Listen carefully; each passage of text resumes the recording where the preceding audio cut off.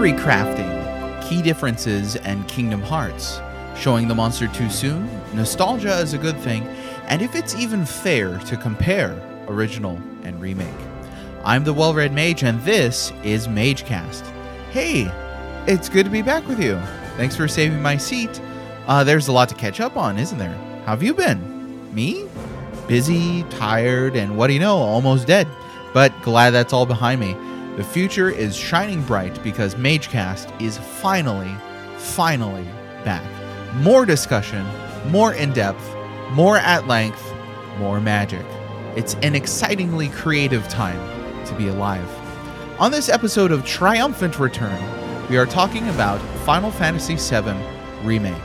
My special guest is John, aka Sector 6, content creator, lorist, and theorist who has built a successful platform on the basis of analyzing the direction of this remake that's not a remake. I could not think of a better guest for this episode, and I know you'll find out why if you listen. I'm happy to present to you a rich conversation on the unique nature of Final Fantasy VII Remake, its characters, its universe, and its future. MageCast is the podcast for conversationalists in a world where we've already stopped listening to each other. To learn more, visit thepixels.com, that's the-pixels.com, and patreon.com/thepixels.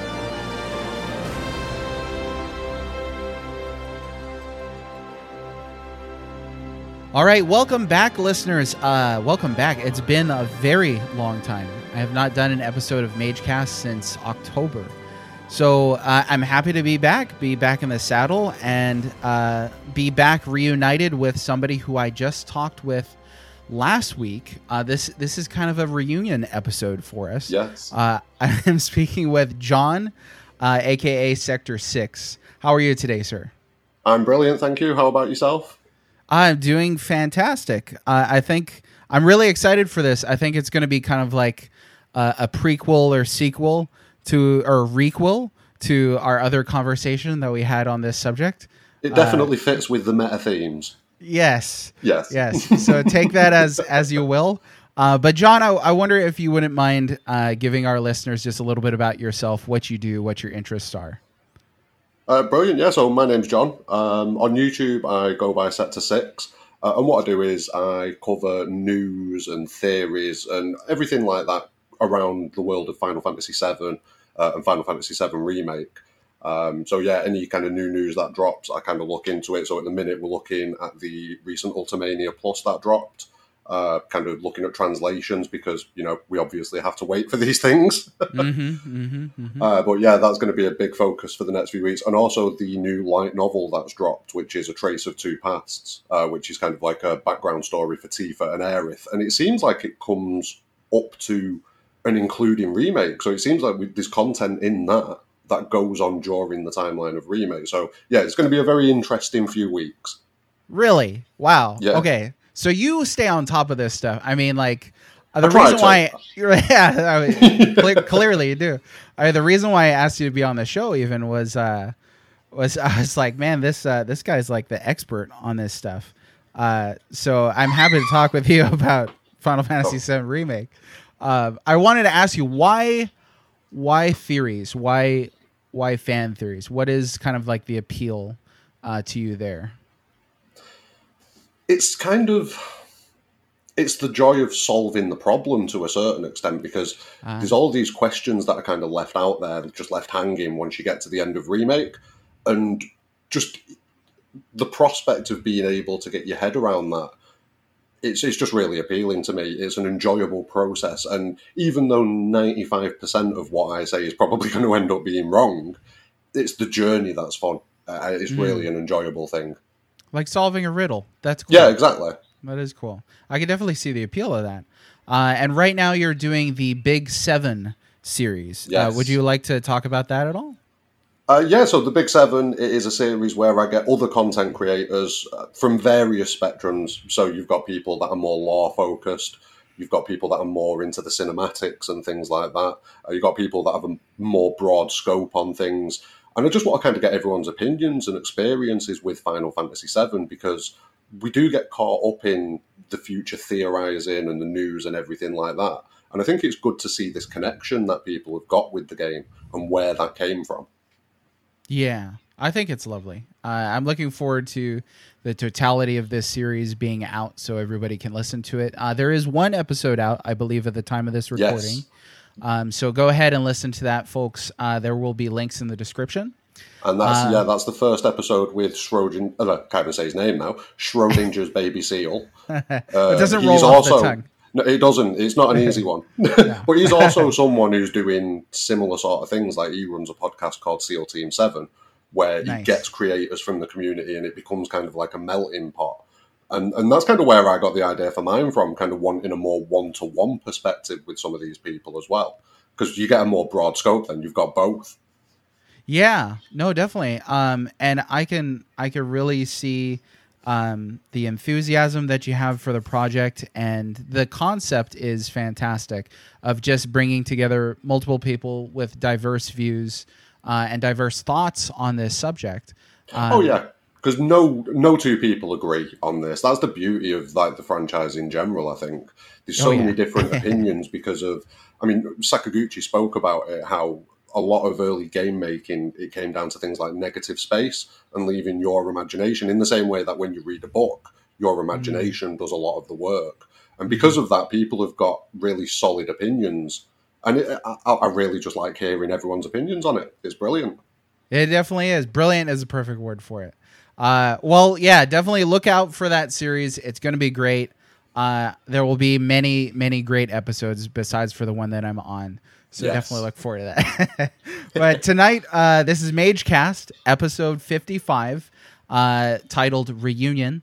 And we are talking about Final Fantasy VII Remake, which was released April 2020 by Square Enix on PlayStation 4.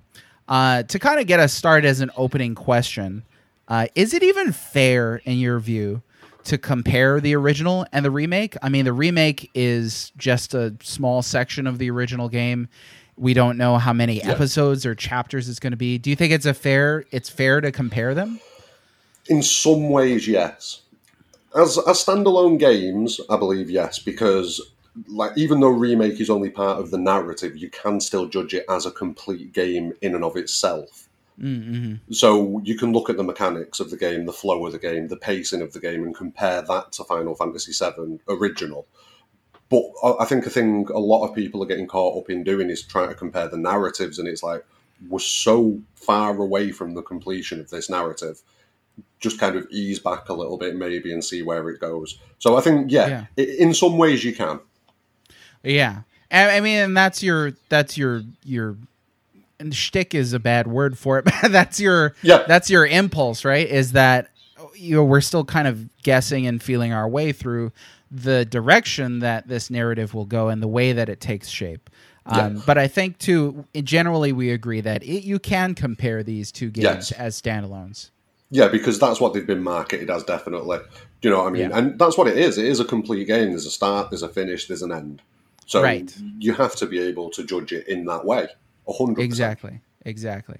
Okay, so by the way, spoilers ahead. If you've not played Final Fantasy VII and you don't want things spoiled for you, if you've not played Final Fantasy VII Remake and you don't want things spoiled for you, we are going to talk in depth about these things for probably 4 hours, like a very long time. We'll try and keep it concise here, but we got our work cut out for us. There's a lot. Yeah. As I was saying before, there's some people that have feelings about this game, so there's a lot of ground for us to cover. But starting off, just to get an overview on this, let's lead with some mage facts. So including ports, Final Fantasy VII, that is the original, is the best-selling Final Fantasy game at approximately 17 million units sold. Final Fantasy VII Remake broke the record for fastest-selling PS4 exclusive at the time, and it crossed 5 million units sold way back in August 2020. And I tried to find more recent numbers. Do you know of any recent numbers? I do not. I've not really looked at it, if I'm being completely honest. I want to know where the other 12 million went. What are they playing at? Right. I mean, so Remake has a lot of ground to catch up with if it wants to meet the numbers that Final Fantasy VII hit. I think when we see it drop on PC at some point, we could see that happen because, I mean, 7's been released on so many platforms, it's insane. Yes, and it does say that's including ports.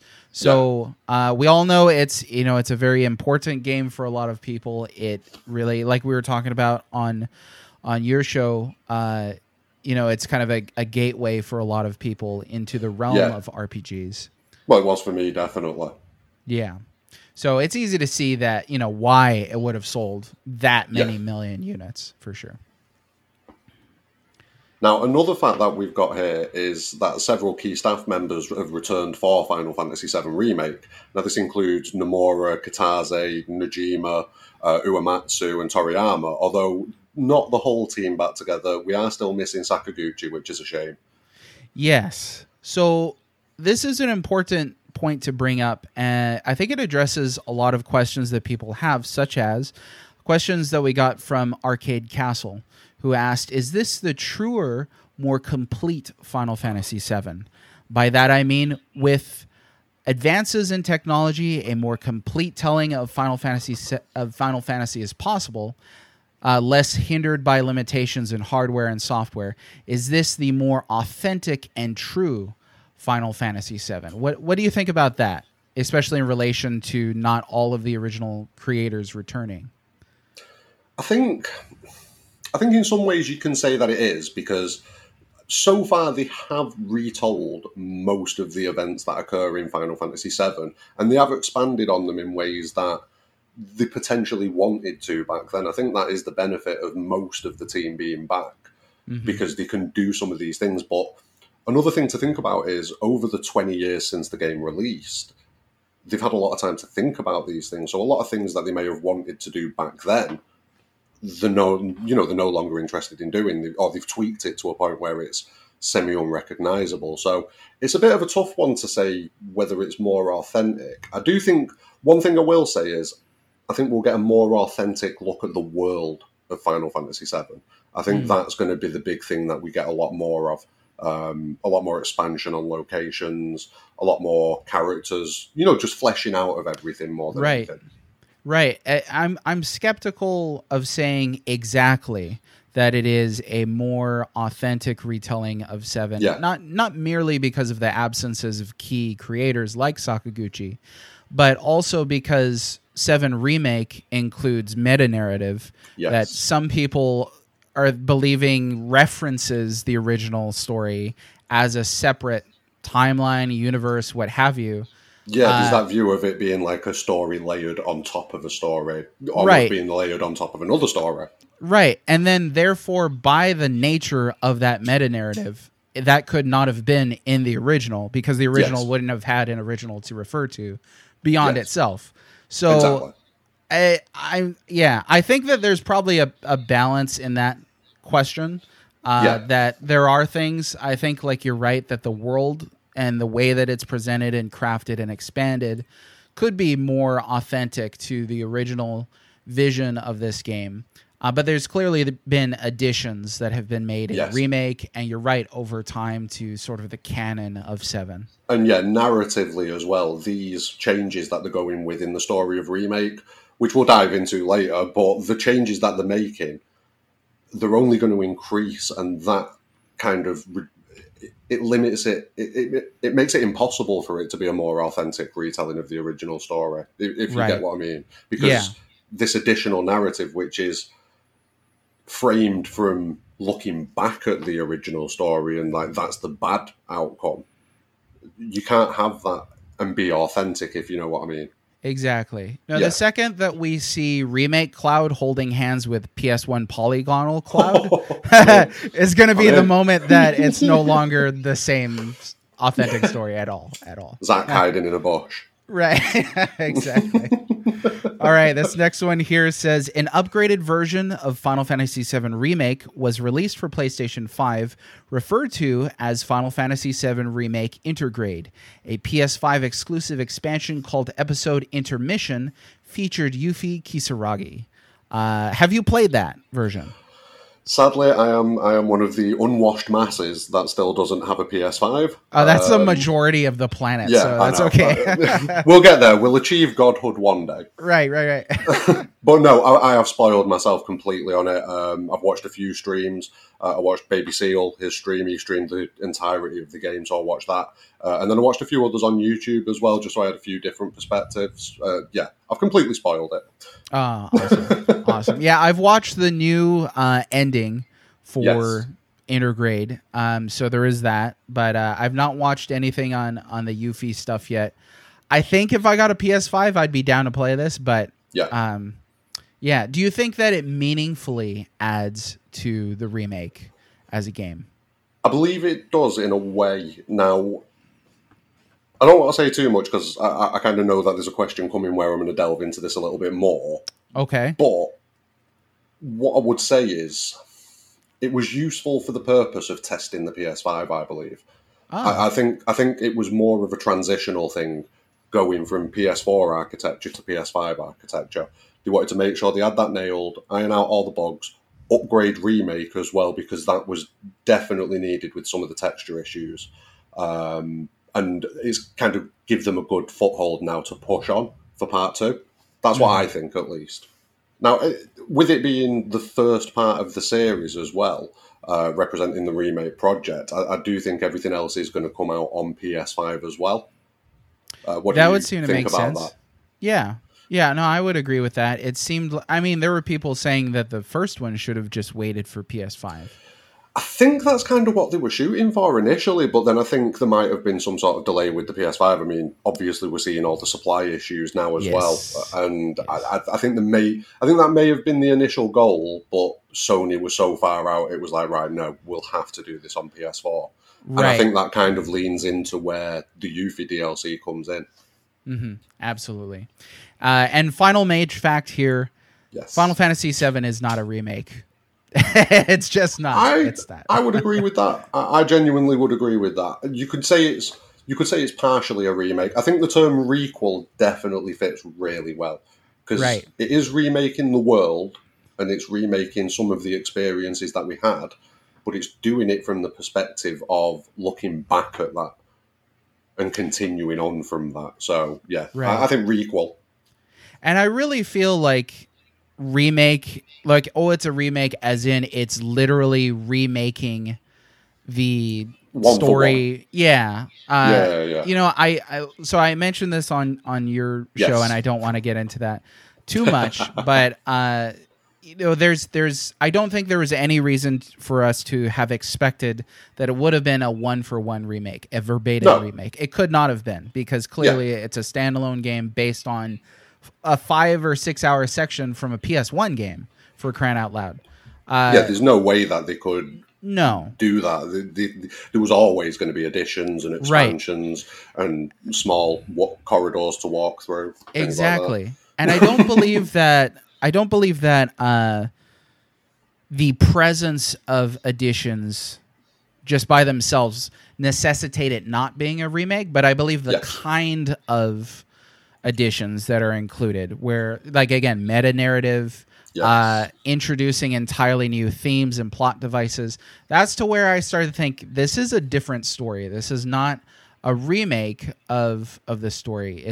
It's completely different. So like I recently, like just last night, I watched John Carpenter's The Thing, one of my favorite films. Love it. Film. Yeah, it's amazing. My wife had never seen it before, so that was a delight to show. Oh yeah, fantastic.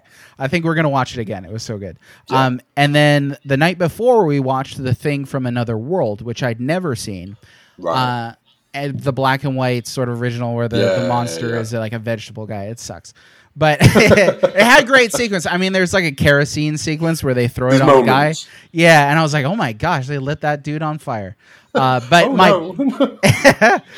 point being that they're both based on the book. Yes. But it's clear that one is a more loose adaptation, and one is a more faithful adaptation. So I believe you can make these comparisons to the original source material. If I was pressed, I would say that Final Fantasy VII Remake is more like The Thing from Another World to the original novella than it is to the John Carpenter's The Thing. Yeah, exactly. Yeah, I mean, I can see what you're saying there, definitely. And I think that does come from the perspectives that we're getting. So, like, with Sephiroth wanting to change how things went down, with Aerith wanting to change how things went down, and with the planet trying its very hardest to stop everyone from messing about with how things go down. And when you've got all that sort of stuff going on top of the remake, so to speak, it's always going to change it. Like, it's a guarantee. Exactly. Yeah, definitely. We've got some loaded questions ahead. I was just going to say that. Let's go. So, a big question and kind of on the lines of what we're talking about here is, is it faithful? Is it authentic? Here's a question. Does it need to be faithful? I think to a degree, yes. Because it's definitely leaned on that nostalgia from fans of the game back in the 90s and early 2000s, like whenever we picked it up. Mm-hmm. It's leaned on that nostalgia for the original game in quite a heavy way. So I think for it to stop paying off on that would be a very bad idea, because it kind of frees out even more people, because there's already quite a large section of the fan base that's a bit, I'm not too sure about this. Mm-hmm. To become less faithful would expand that gap. Yeah. So it certainly seems to bank on that Cloud Strife clout yes. that you're talking about, the importance of the original. So again, from Arcade Castle, we had a question, quite loaded. Is everyone just whining by complaining that it's not the exact same game released yet again on a new console? Seems like everyone wants a remake, then complain when it's a remake, yet also complain when games like GTA 5 are released over and over again.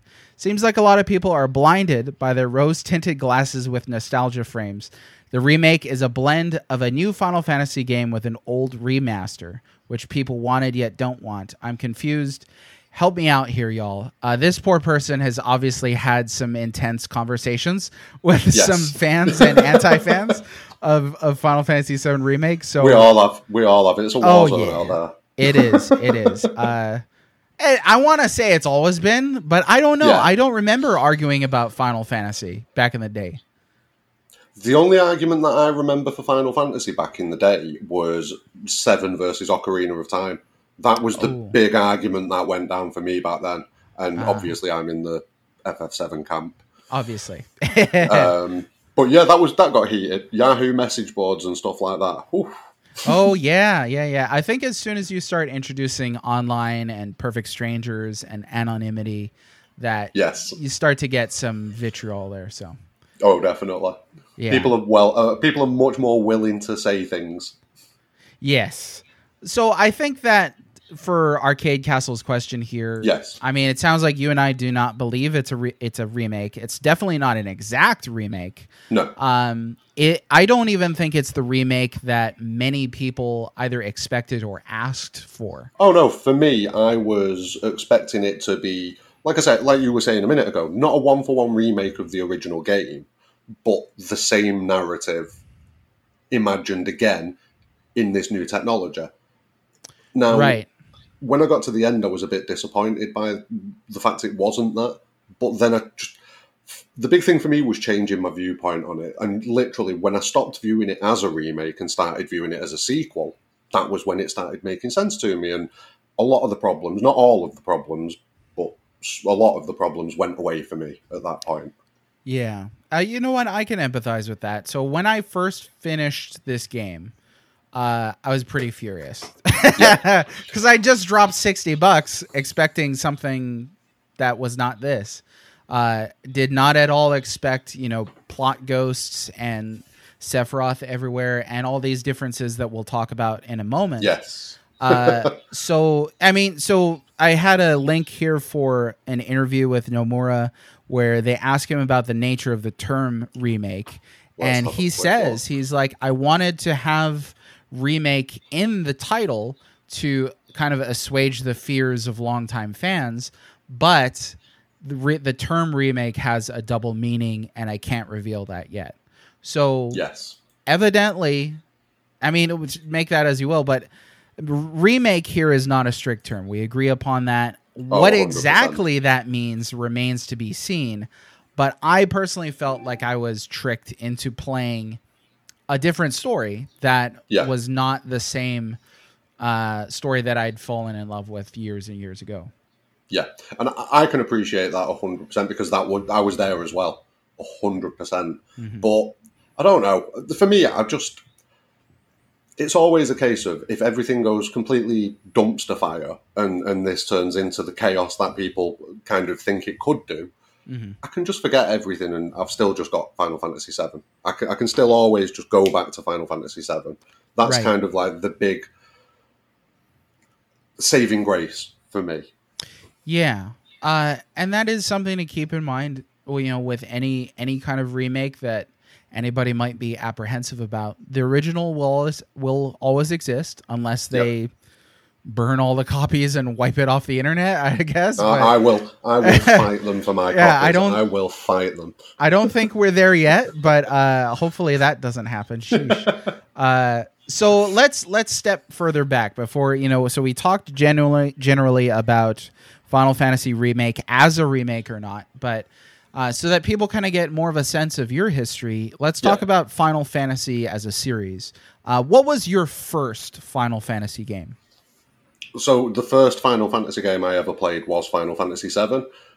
One of my friends had kind of been given the game by his older brother's friend.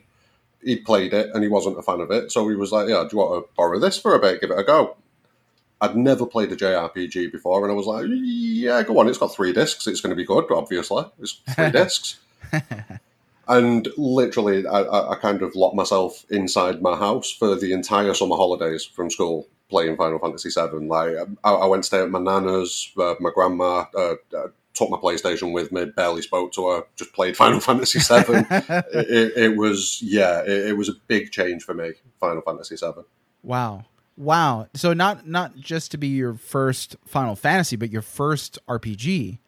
Yeah, I mean, I'd always played like platformers, shooters. Like I was kind of like born on Mario and things like that. Do you know what I mean? So it was always platformers and that sort of thing. Sports games like FIFA Football and that sort of business had started coming about. So yeah, it was all that sort of stuff. The general stuff. Wow. And then this happened. Wow.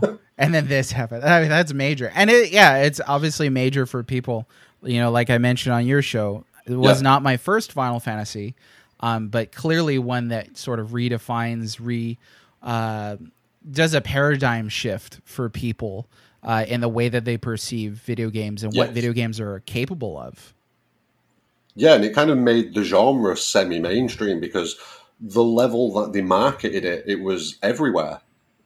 Like pre-release, Final Fantasy VII was literally everywhere. Like there was trailers for it on TV. I was talking with Baby Seal about it, and he was saying that you never saw this back then. Like all the commercials that you saw really were for the consoles. Mm-hmm. That's true. For this game to have this crazy, and obviously they only showed the FMV content in it and stuff like that. Right. So you never got to see blocky Cloud running around or those horrifying character models that they have when they're riding a chocobo. Have you seen them? They're horrifying.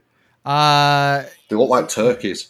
You're talking about in the like gold saucer. Oh yeah. Yeah. When they're racing the chocobos in the gold saucer, they literally just look like turkeys with dots for eyes. It's horrifying. That's hilarious. Yeah, it was such a big change. It brought a focus onto JRPGs that I presume had never been there before, at least not in the West. Yeah, definitely, it's a Western shift. And I want to say too, I mean, we didn't care about the graphics back then. Oh yeah, those graphics were crazy. Yeah. We're like, oh my gosh, Cloud is 3D. Well, it didn't matter that he looked like, a dumpy Popeye, but he was 3D. 7 triangles glued together. Yeah. So is this also your favorite Final Fantasy? Yeah, definitely. I mean, by a considerable distance, purely because of the impact that it had on me. I mean, there's almost certainly better Final Fantasies. Do you know what I mean? Tighter Final Fantasies, like a tighter narrative, a tighter experience. But for me, 7 just changed so much. It was so impactful that it's just, I play it once a year, or I try to at least. But what I will say, other than Final Fantasy 7, because that's just the easy answer for me, it's probably 6. Oh, 6 is so good. Well, when did you play 6 in relation to 7? So after 7, I played a few of the PS1 RPGs, so like Breath of Fire 3, Suikoden, Xenogears, all those kind of games. And then I started diving into emulation because it was like Final Fantasy VIII dropped, I played that, I loved that. Even though it had its issues, I still loved it, and Triple Triad became an addiction. Triple Triad. Like, literally, it was so addictive. and then Final Fantasy IX came along, and by that point it was like, right, I mean, where are the rest of these games? There's obviously 6 more before what I've played. Right. So I started the old emulation thing, Square Enix, don't come for me, please. And yeah, that was when I got into 6. Awesome. Yeah, and 6 is fantastic. It's so good. It's so good. So, that's kind of Final Fantasy past. What about Final Fantasy future? How do you think, I guess, to get to answering that, how do you think Final Fantasy, or really gaming itself, has changed since those Final Fantasies that made you a fan of the series? I'm not too sure. See, gaming's changed quite a bit in general because it's all about multiplayer gaming now. Like back then in the 90s, the only multiplayer you did really was on your couch. Or a LAN party or something like that, but you were always in the same room or at least building as the person. Like online gaming was such a minimal thing at that point, whereas now everything's got some sort of, even if it's a single player game, people push for it to have some sort of online multiplayer content. I mean, look at the stuff. I'm trying to think of games that did it now, like Metal Gear 5 did it, didn't it? That had an online thing. Right. Yeah. FF15 did it, that had an online section. And there's just this push for games to have that in general. So I do think like the more casual, and I hate to say that, but like the more general gamer, so to speak. Right. Back then it was platformers and things like that. Now it's definitely more like you multiplayer shooters like Fortnite and stuff like that. Right. And I think it's kind of changed the way the company looks. I'm talking about Square Enix, of course. I think it's kind of changed their outlook on things and changed the way they approach doing games in a lot of ways. Yeah. So, I mean, important point to bring up Square Enix itself. There was a question here from Infernal, who I sense asked it with a little tongue-in-cheek, but he asked, how far do we feel Square Enix has strayed from the company they once were? It's in the name. I mean, they used to not be Square Enix. They used to be Square the good old days. Yeah, and Enix as separate entities. So, I mean, really, you're talking about how gaming itself has changed. The company itself has changed in a big way. Exactly. And there was definitely a shift when that happened. Because, I mean, when was it that it happened? It just after Spirits Within, wasn't it? Because I think it was kind of the fallout of Spirits Within that kind of forced the hand. I don't know if that's 100% true, but that's something that you see a lot. So I'm just going to say it. It must be true. So let's check. So I think that Final Fantasy 12 had Square Enix on the cover. Final Fantasy I think the 10, last game was 10. Yeah, that had. The last game was 10. Oh, check this out. This is interesting. Black Label PlayStation 2 Squaresoft Final Fantasy 10. Red Label PlayStation 2 Greatest Hits Square Enix on the cover. Right. So it must have been roundabout. When did 10 come out? Like 2000, 2002, something like that? 2001? I think so, yeah. It wasn't long after. Let me just check. It wasn't long after Final Fantasy 9. 2001. July 2001. Yep. So that was roundabout when you definitely see a shift. So the single digits capping off with Final Fantasy 10 closing out that era, you could definitely see a shift in Final Fantasy content after 10. They hit with 11 as an MMO. 12 is very different from a majority of the Final Fantasies in the single digits. And then you get to 13 and on and on. I found 12 enjoyable still, but it was definitely a shift. Right. Absolutely. It's definitely a shift. Same here. Yeah. But no, it's definitely interesting seeing how the company changed from that point. I mean, not just narratively, but mechanically as well. Like, they started leaning towards more action-based mechanics and wanting things to be faster. Yes. Yeah. And I think that's keeping up with the times, too. It makes me feel old, honestly. Definitely. I used to be... I mean, some of my favorite games of all time were created by Squaresoft. Yep. Some of my not so favorite games of all time were created by Square Enix. So Yep. it's an interesting dichotomy. But as a more personal question, so Final Fantasy has changed, Square Enix has changed, gaming has changed. How have you changed? Have your tastes in gaming changed since Final Fantasy VII in those days? I mean, there was definitely the shift bringing me over to like JRPGs as a format in general. That's definitely the biggest shift. I don't play a lot of the older games that I used to play, like shooters and platformers and things like that. I still play simulation games quite a bit. So, you know, like your Civilization games, like Cities, Skylines, Surviving Mars, all those sort of games. They're definitely a a genre that I'm into. But on the whole, no, I'd say other than the shift to JRPGs, I probably play most of the same stuff. Interesting.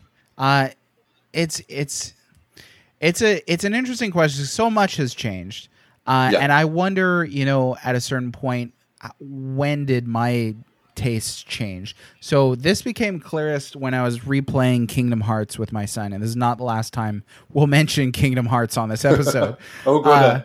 But I was playing Kingdom Hearts, and I was like, this writing sucks. It's so like melodramatic and like teeny boppy, I guess is a terrible way to say it. Yeah. And I love Kingdom Hearts, but this time playing it in my mid-30s, I was like, eugh. But when I played it... the first time I ever played it... Oh, sorry, go on. Oh, no, I was just going to say, when I played it at the time, I loved the heck out of it. Yeah. Yeah. See, the thing for me, I only played Kingdom Hearts. Well, I played it when it dropped, and I was like, oh my God, get this away from me. I just wasn't there. Like, the whole Disney thing just completely put me off. I think I was like, probably early 20s then, going out all the time with my friends, and I saw this and I was like, oh no, this is not for me. Right, you're like, I'm a big boy, and the same thing for me. Like when I played... Yeah, grown. Yeah, when I was... Kingdom Hearts was recommended to me, and the first thought that I had that I asked the dude was, yeah, but the Disney stuff, I'm not supposed to like that. I'm a man now, Yeah. So I totally get that perspective. But I played it again more recently. Like, I bought my girlfriend, because she's quite into the franchise. I bought her, the all-in-one box set that had like 1, 2. Yeah, I bought her all that.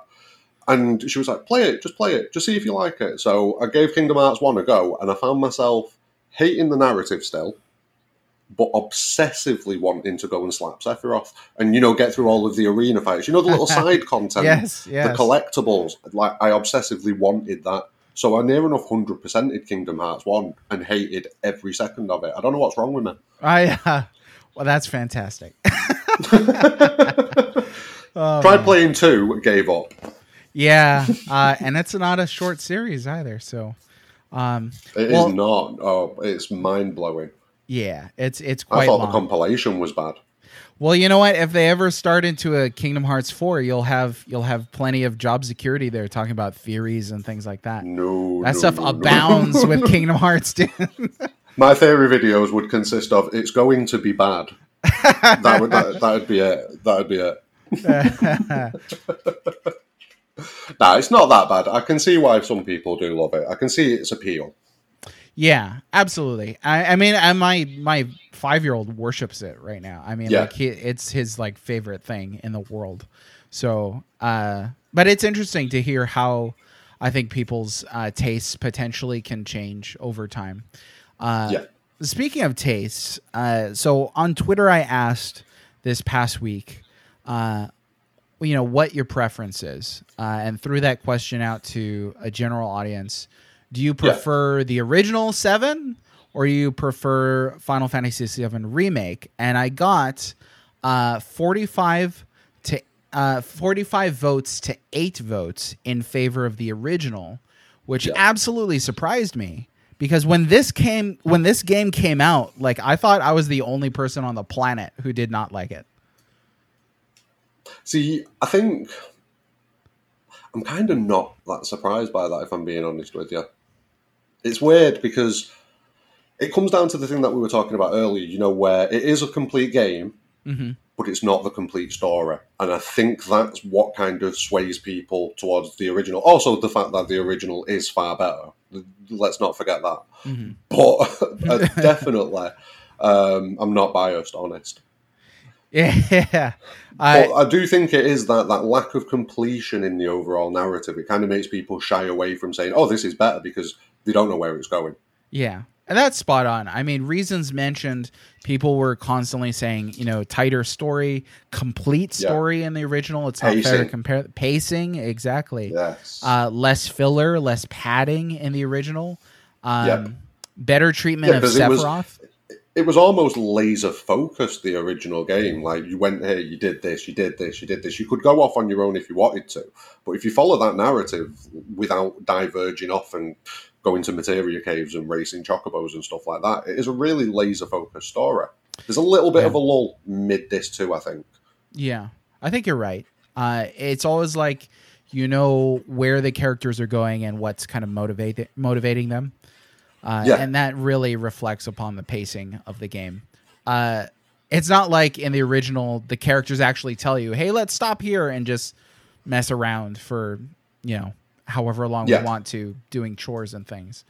And it's a balance as well. Like, if I do enjoy a lot of these character moments that we're getting, where they are just kind of stopping and talking, but they need to... It feels like there was so many of them that some of them were just there for the sake of being there. If they've got a purpose to be there, I'm all for it. But if they're just there for the sake of it, maybe not. Yeah. I mean, it seems like...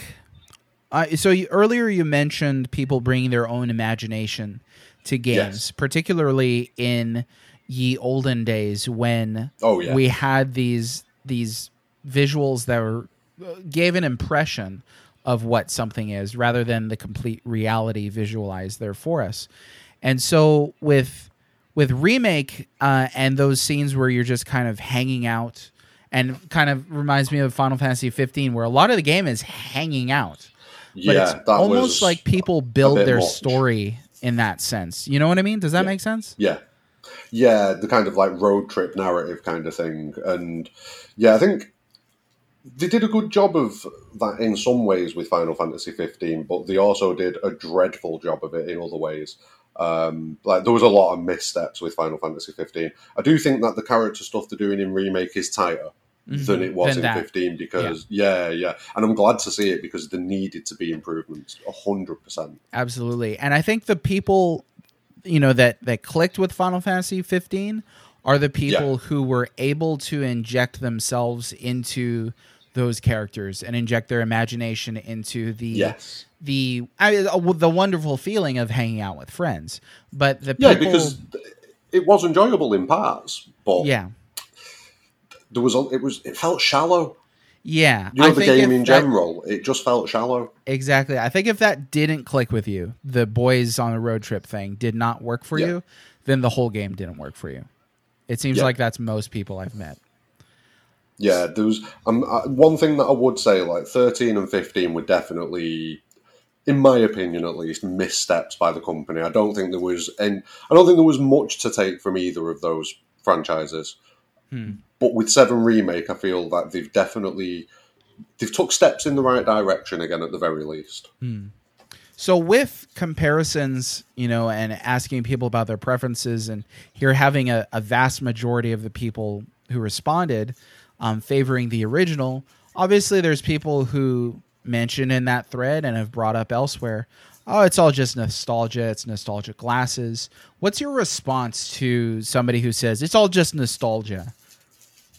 I don't think it is all just nostalgia, but I do think a lot of it is, and I'm completely fine with being blinded by my nostalgia when it comes to Final Fantasy VII.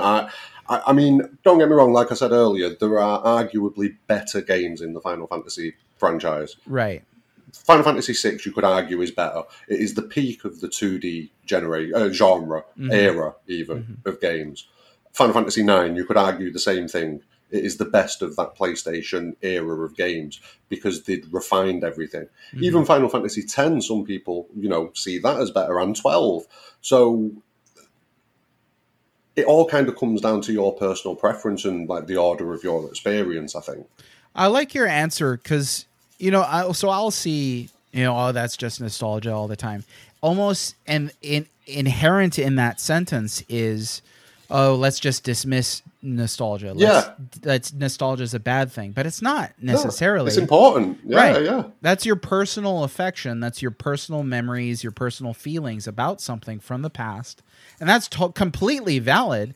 Now, I think that ought to be separate from any discussions about the story being tighter. Quality, yeah. Exactly. Man, you and I are on the same page. It's great.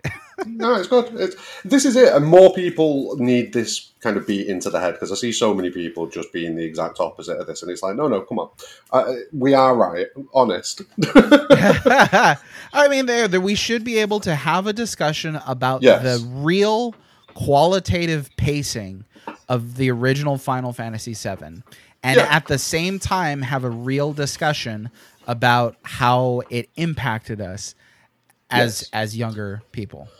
Well, this is the thing as well. It kind of comes down to how we're wired in a certain way. Like, your brain will organically want to do things that it has enjoyed in the past. Mm-hmm. And when it does that thing again, it reinforces that enjoyment, so that then you want to do it again. It's kind of how addictions form. But when it's healthy, do you know what I mean? That's what nostalgia is. Your brain remembers the quality and the joy that you experienced when you were doing that. And it's like, oh, go do that again. Yeah, there's a comfort there. It's like going home. It's like returning to a favorite place. And that's absolutely nothing to frown upon, I believe. Yeah. As long as it's in the right context. Yeah, this whole nostalgia is a bad thing, and purists as well. I hate that whole argument. It's like, what? So because you prefer Final Fantasy VII, you're some weird purist? No, it doesn't go like that. It's just generalizations that get made on the internet in general, exactly. I think. Yeah, people would rather make arguments against somebody's character, like saying, oh, you're a purist, rather than address the point. Right, the point about the different qualities of these games. And that's kind of the point where the conversation ends for me, because it's like, oh, we've gone that way, have we? Never mind. Right, exactly. I love this. This is from Mr. Thou. He said, remake Tifa is greater than OG Tifa. That was the real question, right? Well, I don't think we'll talk too much in depth about Tifa. This is a PG-13 a podcast. So one thing that I will say is, in the original game, I wasn't the biggest fan of Tifa. Oh, really? I always gravitated more towards like Aerith as a character. Tifa came across as a bit like just matriarchal. She didn't get fleshed out as much. I see. I don't think there wasn't that real connection. The main fleshing out that Tifa got in the original game was via Cloud. Mm-hmm. That was where all of the context for Tifa came from. So because of that, I didn't connect to her in the same way that I connected to Barrett with the situation with Dyne, like I did with Sid and the situation with Shinra, like I did with Vincent and Lucrezia, I think. I didn't really have that connection for Tifa. And one thing I think this book that's just recently dropped that I spoke about earlier, the Trace of Two Pasts, it really fleshes Tifa out as a character. And I think in Remake, they've done quite a good job of giving us a more expanded Tifa. Same with other characters as well. Like Barrett was the star of the show for me so far. I loved Barrett. He's absolutely an important character in that Midgar section. So for sure, yeah. Yeah, his characterization though as well. Like there's a moment like early on in the game. I think it's definitely chapter 1. You're going up in the lift in the reactor to go and do the bombing. And Cloud says something, and just the look on Barrett's face, it's amazing. It's one of my favourite moments in the game. It's such a little moment, but it's kind of like disgust, shock, and I'm going to punch you all in one face. It's brilliant. Yeah, is that when he's like, can't you hear the planet crying? I know you can. Get help. Yeah, he's get help. Yes, exactly. I think that Barrett greatly benefits from the remake as well. I found... Yes. So there's 2 scenes at the top of Shinra's tower for Barrett that I thought were fantastic and I thought were terrible.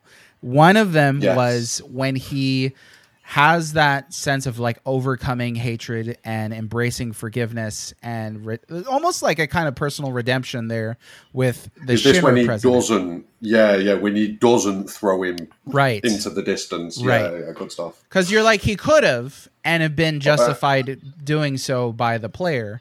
But especially knowing what we know about his story from the original as well, like everything that he lost because of Shinra. Exactly. It's like I would have had no issues with Barrett just going bye. Right. And so I think that's a really respectful, moment for Barrett to where he chooses the higher ground. And he then shows control. Exactly. Yes. And then the next moment they stab him in the back and it comes back to life.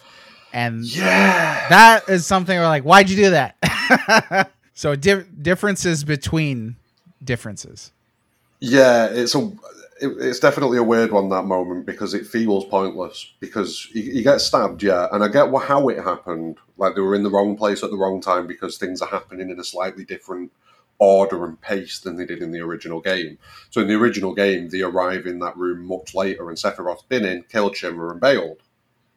At this point, though, because other things have gone on and the Whispers are involved and the timeline has shifted, they're arriving there earlier and interrupting Sephiroth. So I can see how it happened, but for them just to kill him and then unkill him in that instant, it's a bit cheap. Right. It does feel cheap. It feels like I have a headcanon. I have a mini headcanon. Okay. Right. Brace yourself. I am braced. So one theory that I'm kind of going with at the minute is that everything that's kind of happened in Remake, and this is just a possibility, it's not what I flat out think is definitely happening, but I kind of work in possibilities, me, in a lot of ways. So I feel that what's happened in Remake has kind of happened in like a little pocket, little bubble in the live stream, so to speak. The planet's tried to restrain Sephiroth, and the Whispers are the memories, potentially, of the people from the original timeline, trying to, be mobilized by the planet to stop Sephiroth. And my little headcanon is that that's Jesse, Biggs, and Wedge who kind of swoop in and save Barrett in that scene. Yeah, I didn't say it was good. No. I didn't say it was good. I'm glad I was sitting down. I will say that. It's just a little fun possibility, and that's kind of half the thing. Like, these possibilities come into your head, and then you have to kind of work out, like, does this make sense, or am I going to sound like a tinfoil hat wearing loon if I say this? Right, and you know what? I'll be honest, that's absolutely not the craziest theory I've heard about this. Oh no, there's far worse. Yeah, there's some insanity circling around, that's for sure. Yes, there is. Yeah. I love it, though. I genuinely love it. So going back to Tifa, I wonder if you would agree with this statement. Somebody mentioned to me once that the remake actually gives Tifa a personality, which I thought was pretty extreme. What do you think of that statement? To a degree, yeah. But I think it kind of comes down to that thing where everything that happened with Tifa in the original game was framed via Cloud. Right. Everything that she experienced came down to that time in Nibelheim, basically. I absolutely It was agree with always Cloud, yeah. And I think that's why people feel that. I feel that that's why I feel that. Mm-hmm. Because, like I say, I didn't connect with Tifa that much in the OG. Mm-hmm. I feel much more of a connection with her, even from what we've already seen. Like, I'm going to get my grubby little mitts on a copy of a translation soon for Trace of Two Pasts, and hopefully that makes it grow even further. I see. Yeah, I mean, I completely agree with that. I think she's very much a character that's defined by Cloud in the original.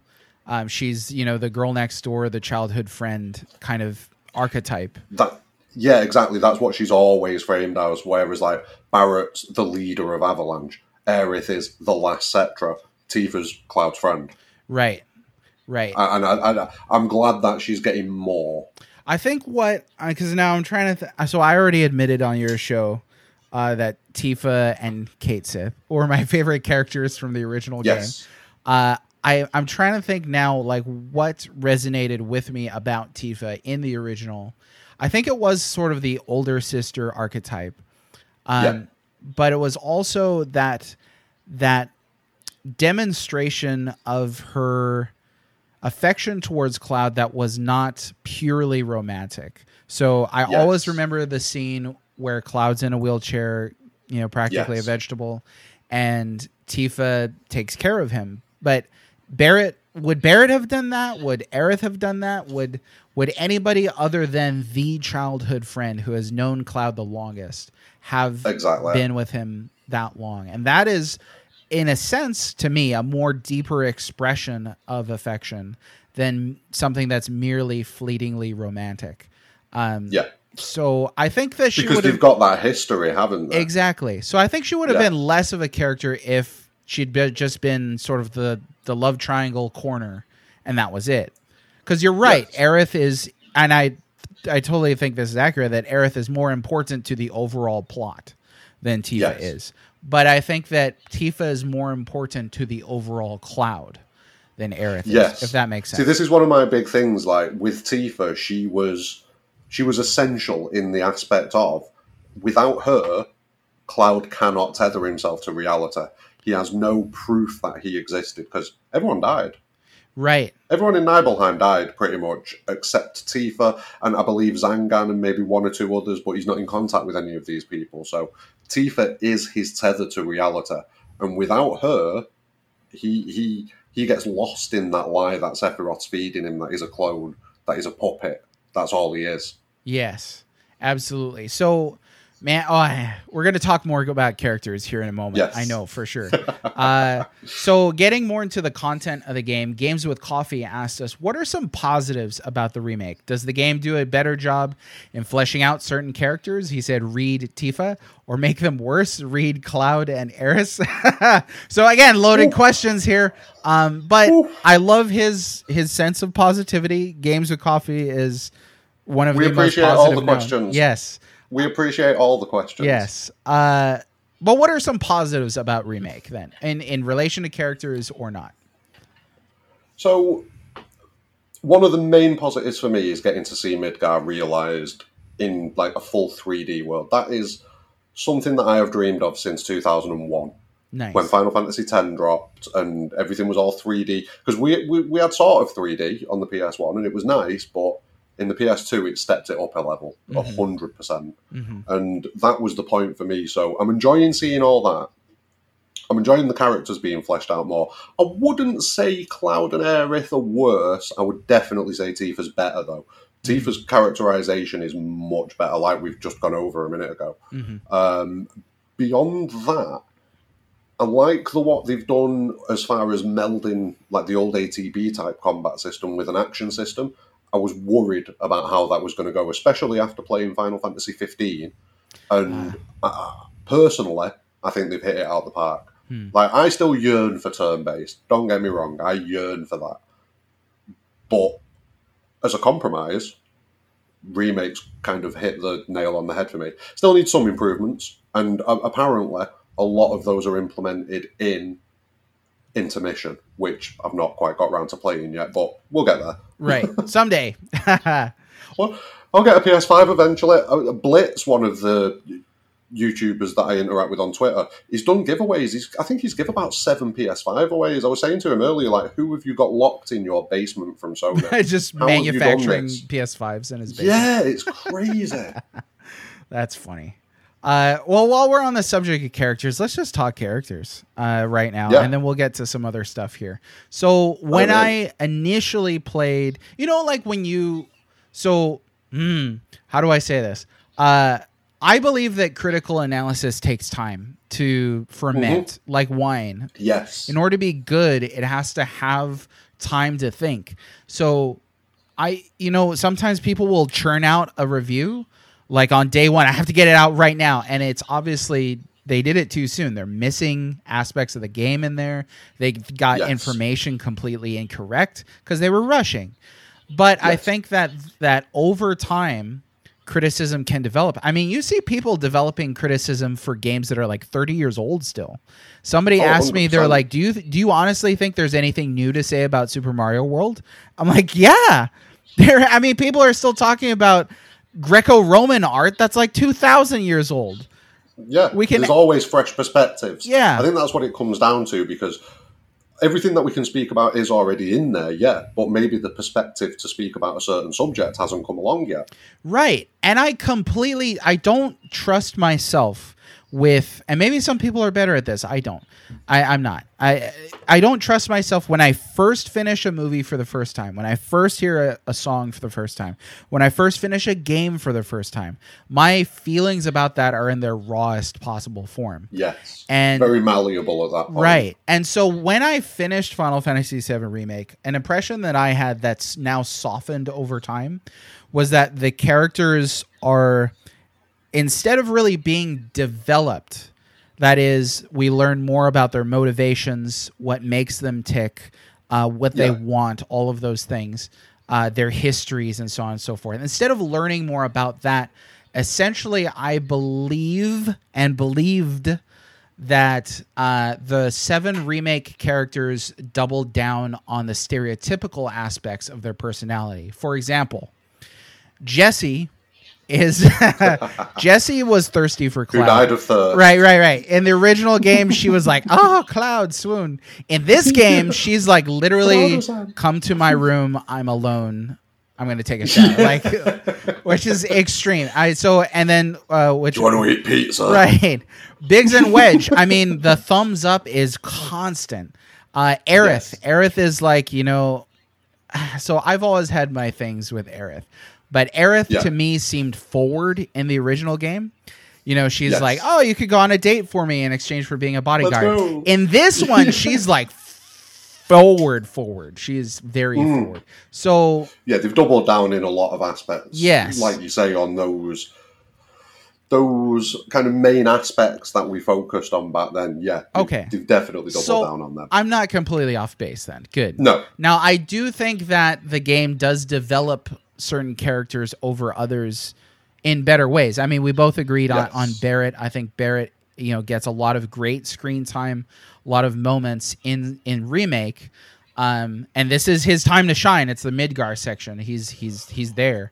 Well, one conversation that I had just recently, really briefly to cut in, is about how we've got the prospect now going forwards with Barret. I believe it was with Lully Bunny when we were recording our episode, spoiler. In the new threat mod for Final Fantasy VII, as you get closer and closer to Coral, Barret keeps saying things and stopping, and being apprehensive about going to Coral. And I think it's a phenomenal addition that they've put into that mod. And I think we're going to see something like that going forward with Remake. So I think with Barret, I think the best still to come, like being completely honest with you. And I will be very curious how some of these characters remain relevant over time. Conversation that I had, get dropped. Exactly. Conversation that I had with other folks, even about Final Fantasy IX, which I adore, that games forget certain characters by the time you reach the climax. So like Freya, I love the character of Freya, but she becomes completely irrelevant like after Clara. Barret is sort of, he feels like he's out of his league at a certain point with what happens once you get later past Cosmo Canyon. Yeah, I'd say once you get past Cosmo Canyon, he's kind of reached the end of his journey, and now he's kind of putting everything behind Cloud's journey. That's how it feels like at that point for me with Barret. Exactly. Because it was always a dream for them all to go to Cosmo Canyon, wasn't it? Right. And so maybe some of the changes that they're going to have to make to keep the characters relevant, especially in an episodic setting across the entirety of the narrative, maybe that influences decisions such as bringing Avalanche members back to life. Potentially. To keep, these characters relevant. So Cloud is one of those characters that in the remake, I absolutely thought they doubled down on his almost like dopey level of that lack of social skills. As a kid, I was like, "Oh man, he's so cool." And then as a 30-year-old, I was like, "This kid needs to grow up."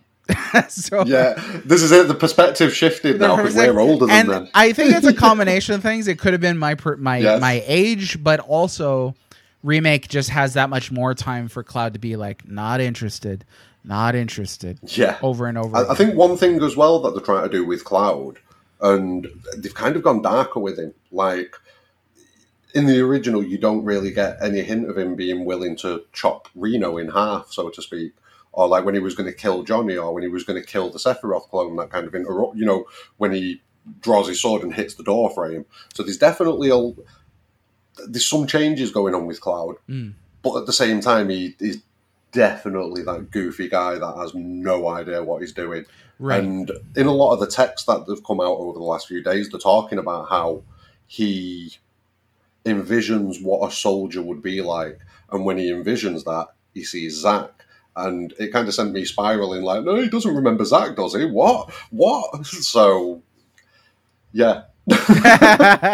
Well, I think, but I don't think it is that. I think it's subconscious. I Right. think they're just saying that for our benefit no, in the and book. I would agree with that. Yeah. I think too that, I mean, we're just getting Cloud in Midgar, so we're not getting Cloud in Calm, where he kind of becomes more human as a character. Yes. Because we get to have his backstory, we get to see him more vulnerable. Yes. So, whatever form that'll take in part 2, I imagine that'll humanize the character more. But when you have things like he doesn't know how to give a high five, I was like, what is wrong with you? And then the very next minute, he's doing like a full Broadway stage dance. So there's So that's the scene. That is the exact scene that the translation speaks about. So when he's on that stage, yes, he's envisioning Zack. I caught that. That's having fun, right? Yeah, exactly. What a soldier would do in this. What a confident man would do in this situation. But he couldn't muster a high five. What a putz. No, I know. What a putz. The journey he goes on. The journey. Yeah. So another character, I mean, I'll save the Kate Sith talk for your show. Oh, please. Why, please? One of the only character. It's the only character I dislike. Oh man, I almost love him just because people hate him. I'm gonna say it. Yeah, I get that. I get that. He's such a troll character. One of the character that I think is fairly endearing for a lot of people is Red 13.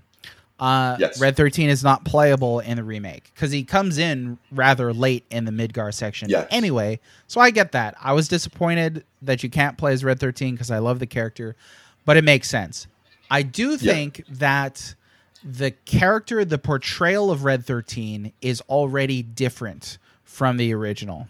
And that's right at the get-go. And I want to hear your thoughts on this after I outline it. But just in brief, when he first appears, he's very feral until Aerith kind of calms him down with whatever her ghost whispering magic is that she has is from the train yard sequence.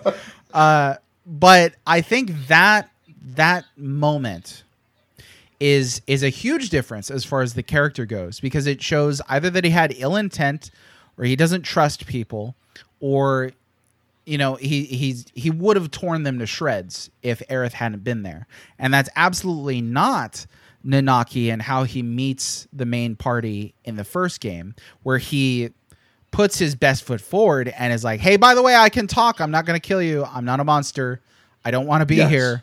So very different characters, I think, in that regard. And I think that we'll see more differences in Red 13 in the next part.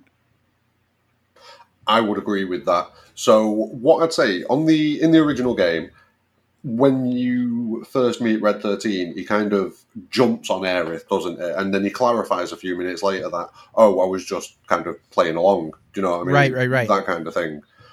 Now, in Remake, I think he's much more feral initially because... See, there's definitely certain characters that have got a connection to the live stream. Mm-hmm. We see it with Aerith. We see it to a degree now and again with Cloud. We definitely see it in the original game with Bugenhagen. And I would argue that Red 13 has got a similar connection. Not as strong as Aerith's, but he can perceive certain things. So I think he will have been reacting to everything that had been going on, because with Sephiroth coming back, with Jenova just being taken, with the Whispers being active, trying to maintain the timeline, there's so much going on. I think he might have been a bit more defensive because of that. Mm-hmm. But that's complete headcanon. There's no statements or clarification to that or anything like that. That's just in my head. Yeah. Well, I mean, it could be any motivation, though. And I appreciate that you're trying to fill in that blank. I think we could both see... But it is vague. Yeah. Well, and I think we could both see that the character, at least how he's initially presented, is different. And that's true for And I think this is why he reacts to Aerith as well. Like, few characters react to Aerith in the way that Red 13 does. I think the only other person that does is Marlene. Mm-hmm. Because there's a moment in the bar where like Aerith reaches out for her, and it's also been clarified in these recent interviews that Marlene sees something that she shouldn't see. Huh. And that's why she kind of freezes for a moment. We get no clarification on what it is, but she sees something in that moment. And I think a similar thing happens with Red 13. And because of his strong connection to the planet in general anyway, he sees a lot. And then he shifts his attitude completely. Interesting. There's a lot going on behind the scenes. There's a lot. Yeah, there's a hell of a lot. I'm still unpacking these interviews. Like Audrey on Twitter, she's done her translations. There's a couple of other people that are translating it at the moment, and I'm waiting until I've got kind of 2 or 3 different translations, so because there's always differences. There's always that person's perspective colour in the translation to a certain degree. Absolutely. Or there's the potential for that at least. Right. And to be able to compare translations, that's good. Exactly. Yeah. And get a mid-ground. Right, exactly. Beautiful. Well, so I think we'd be doing our listeners a disservice if we did not mention one of the biggest characters here, which is Sephiroth. Yes. In my the big guy. Right. In my view, one of the biggest indicators that this is not a remake, and one of the biggest differences in the remake is how the remake handles Sephiroth. It is completely, almost antithetical, I want to say, to the way that Sephiroth it's the opposite, is presented in Midgar. It's not just that he's there more, but it's what that there more means. Immediately. Exactly. So maybe you want to share some thoughts on Sephiroth and, what kind of his overbearing presence in remake kind of does to create, new atmospheres, new themes, new interactions. So I think in the original game with Sephiroth, he was almost folklore. Do you know what I mean? That's kind of the position that he filled in that game up until I think the first time you interact with one of the Sephiroth clones revealed as Sephiroth is the boat to Junon. Yeah, I think you're right.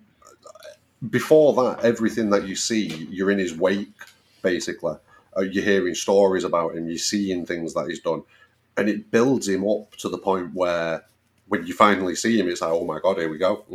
Are we going to fight him? What's happening? That excitement's there, and then he pretty much disappears again then for another 10 hours, and then you see him again. Right. Whereas in Remake, the end of Chapter 1, start of Chapter 2, like, when Cloud's in the bomb, setting the bomb in the reactor, you see the feather drop. Bam, there's your first sign of Sephiroth. That's, an hour into the game, if that? Yeah. And from that point on, it's near constant. Right. Now, one thing that they have said is that it's multiple Sephiroths. They've said that, period. Yeah, they're saying that it is. They're saying that there's 4 Sephiroths, potentially, but I think what they mean is that there's four different types of interaction with Sephiroth. So first off, you've got like the Sephiroth that's in Cloud's mind, and that is just internal for Cloud, I believe. Right. So that would be, let's contextualize each one if we can. Yes. That would be the alleyway Sephiroth? Yes. Okay. That's going to be completely internal. The hallucinatory Sephiroth. Okay. Yeah, exactly. I gotcha. Then you've got like flashbacks. Right. That's kind of, they refer to it as like memories of Sephiroth. Okay. So like when you see kind of hints of what went down back when Tifa's dad was killed and things like that, you know, those moments, they're like historical flashbacks to Sephiroth. Okay. Then you've got the Black Cloaks, which we see in Chapter 17. Right. For the most part. The guy next door office. to... and then, yeah, exactly. To Cloud's apartment. Okay. Yeah. So that's Jenova showing Sephiroth through the Black Cloaks. Okay. That's like using that power of Jenova, basically. Sephiroth's using that to project his image onto the Black Cloaks. Right. But then there's a fourth interaction, which they don't define. They leave it as like 4 question marks, basically. This is from one of the Ultimanias from closer to when the game released. Okay. And personally, the only times that you see this Sephiroth is at the end, so on the highway. That is the Sephiroth that you see on the highway. And I believe that this is that future Sephiroth. So I would say that while there's 4 different types of interaction, there's 2 Sephiroths. You've got the Sephiroth that's native to this time. He's doing his usual thing. Now, beyond that, you've got this future Sephiroth who's kind of coming back and adding this additional layer. And I think that's where a lot of the changes are going to be coming from in the narrative of Remake going forwards, because Sephiroth obviously wants to change things because the original timeline did not go well for him. Mm-hmm. Like, if you think about it, once you get to the end of Dirge of Cerberus, he's the Black Materia failed. Mm-hmm. If that plan to get all of the power of the live stream, that didn't go well for him. Omega's gone. So in the storyline of Dirge of Cerberus, Omega is the vessel that is to take the live stream away from Gaia. Mm-hmm. That's the concept of it. So if the planet ever finds itself in a true crisis, Omega will take the live stream and go to a different planet. That's the premise of it. With that gone as well, there is no route for Sephiroth to achieve his goals in that timeline, and I think that's why he's come back, and I think we'll see a lot more of that. Well, that's all fascinating. I can't, honestly, I mean, having played through it once. Deep. No, it is deep. It's absolutely deep.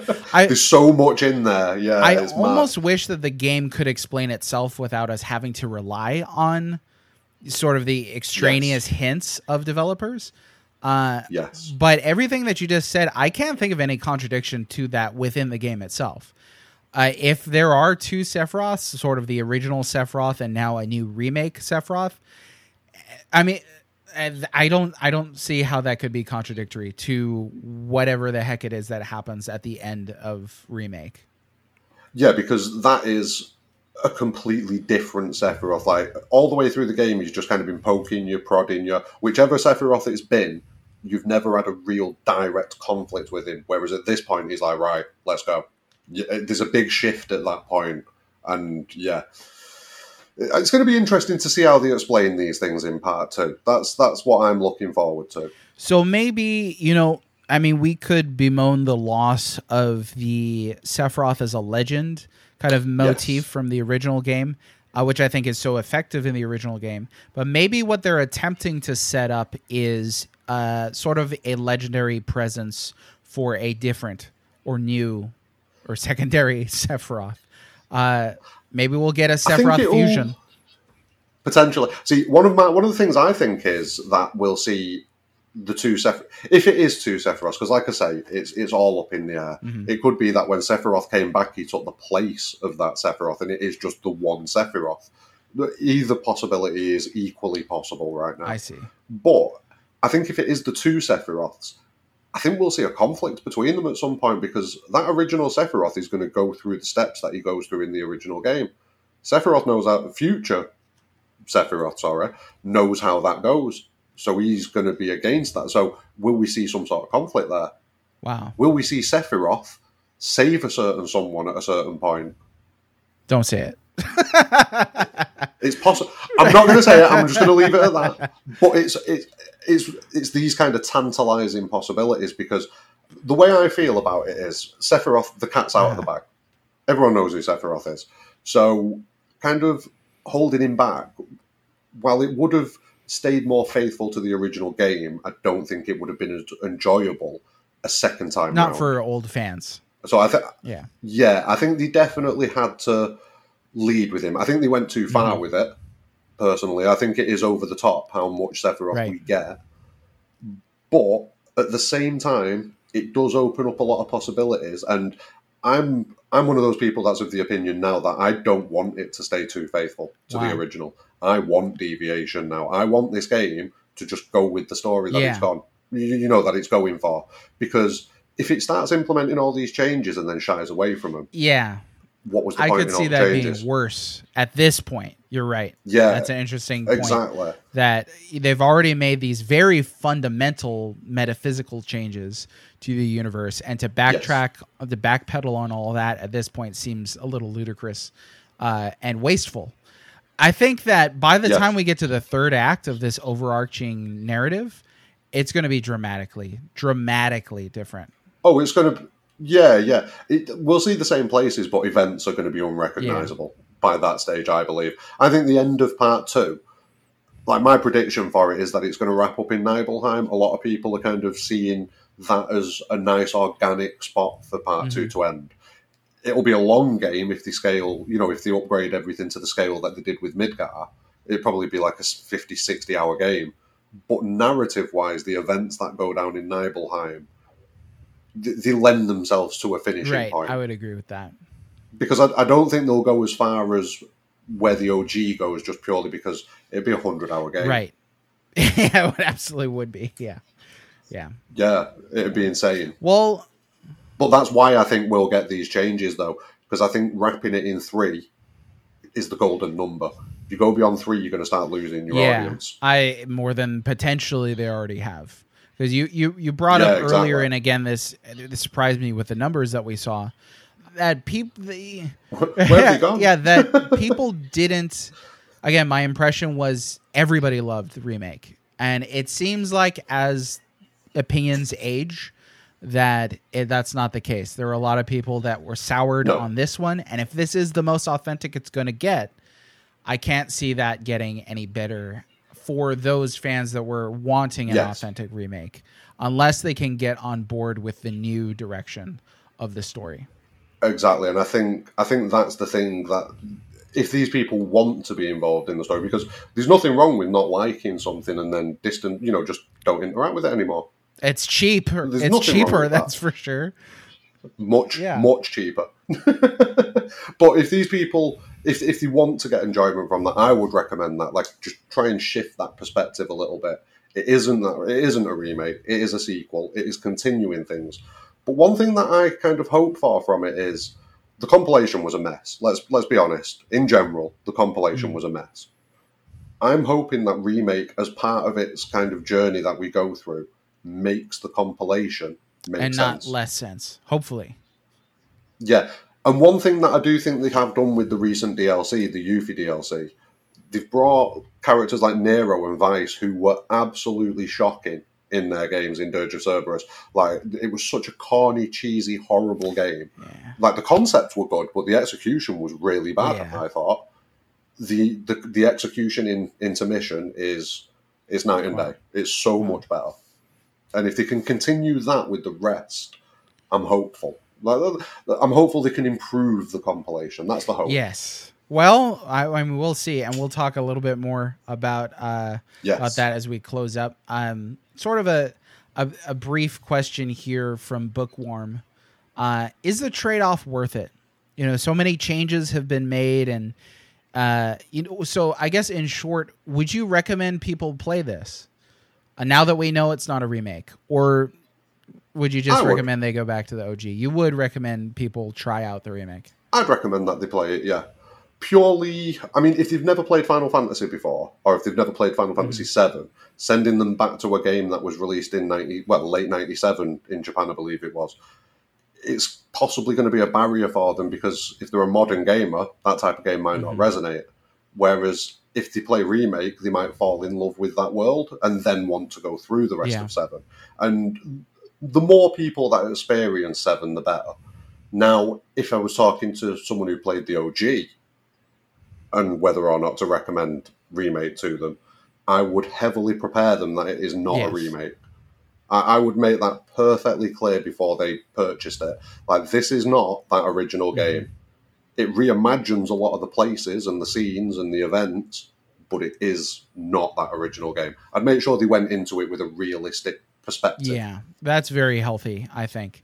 I would probably agree with that as well. It's difficult because I've met people who have just played the original 7 for the first time and loved it, and others who were like, I could not get past the first 30 minutes of it at all. So, and I get that. I mean, it's not aged very well in a lot of ways, especially visually. Yeah, it's tough though, because like when I play it, I still see it through the eyes of 13-year-old me. So I can't imagine looking at that game and thinking, "Oh God, what's that?" But it is a realistic perspective. People that are in modern gaming, they will look at that and be like, "Oh my God, we want to play this." And I could see too if they'd never played it, but they were already somebody who was familiar with and enjoyed PlayStation 1 games. Then I would absolutely be like, just go play the original. Yeah. Go play the OG. Right. Yeah. And at least 100%. They can get the complete story. But I also agree with you. If they're going to be a modern gamer that has difficulty getting into that game in the past, then check out this one. So yeah, it's a good entry point. Absolutely. So I asked our listeners, what were some of the main differences between the original and the remake, and got some interesting responses here. Ali Babtu said one is an epic game, the other is an epic interactive movie. Whew. ABXY Reviews said one was incredible for its time. One is a mediocre and overrated disappointment. I like how he pulls his punches there. Oh yeah, there's some intense feelings. Nicarilla said Final Fantasy VII Remake defies fate, whereas Final Fantasy VII manufactures it. I thought that was interesting. And that's definitely a good way to look at the story as well. Like, the original game is the creation, the origin point, and that's where the story comes from. Absolutely. Remake is rebelling against that original game, or Sephiroth is rebelling against that fate. Right. And in a sense, I guess that depends on your perspective of what the whispers are. If the whispers represent an authentic remake and you are forced to fight them, then your party... You're going against it, yeah. Right, 100%. represents fighing fate. And I think it's an interesting choice that to make you defy fate. You are the one that breaks the shackles. You are the one that opens this remake up when you play it. Oh, it's an interesting choice. Yeah, absolutely. Especially if you really wanted that authentic remake. Yes, that's an interesting. For me, like you were saying earlier about like opinions softening over time, like mine definitely did. I was at the end when I finished it, I was quite negative, and over the course of like a month and a half, I softened on things and kind of like. I shifted my perspective, like I said. Yeah, rage is hard to maintain. I mean, Let's be honest. It is. It's hard to maintain. It just becomes disappointment. Yeah, which is milder. A Black Mage Felix said the Kingdom Hearts ghost thingies. Also, Fail Prime said the live stream ghosts are a terrible plot driver.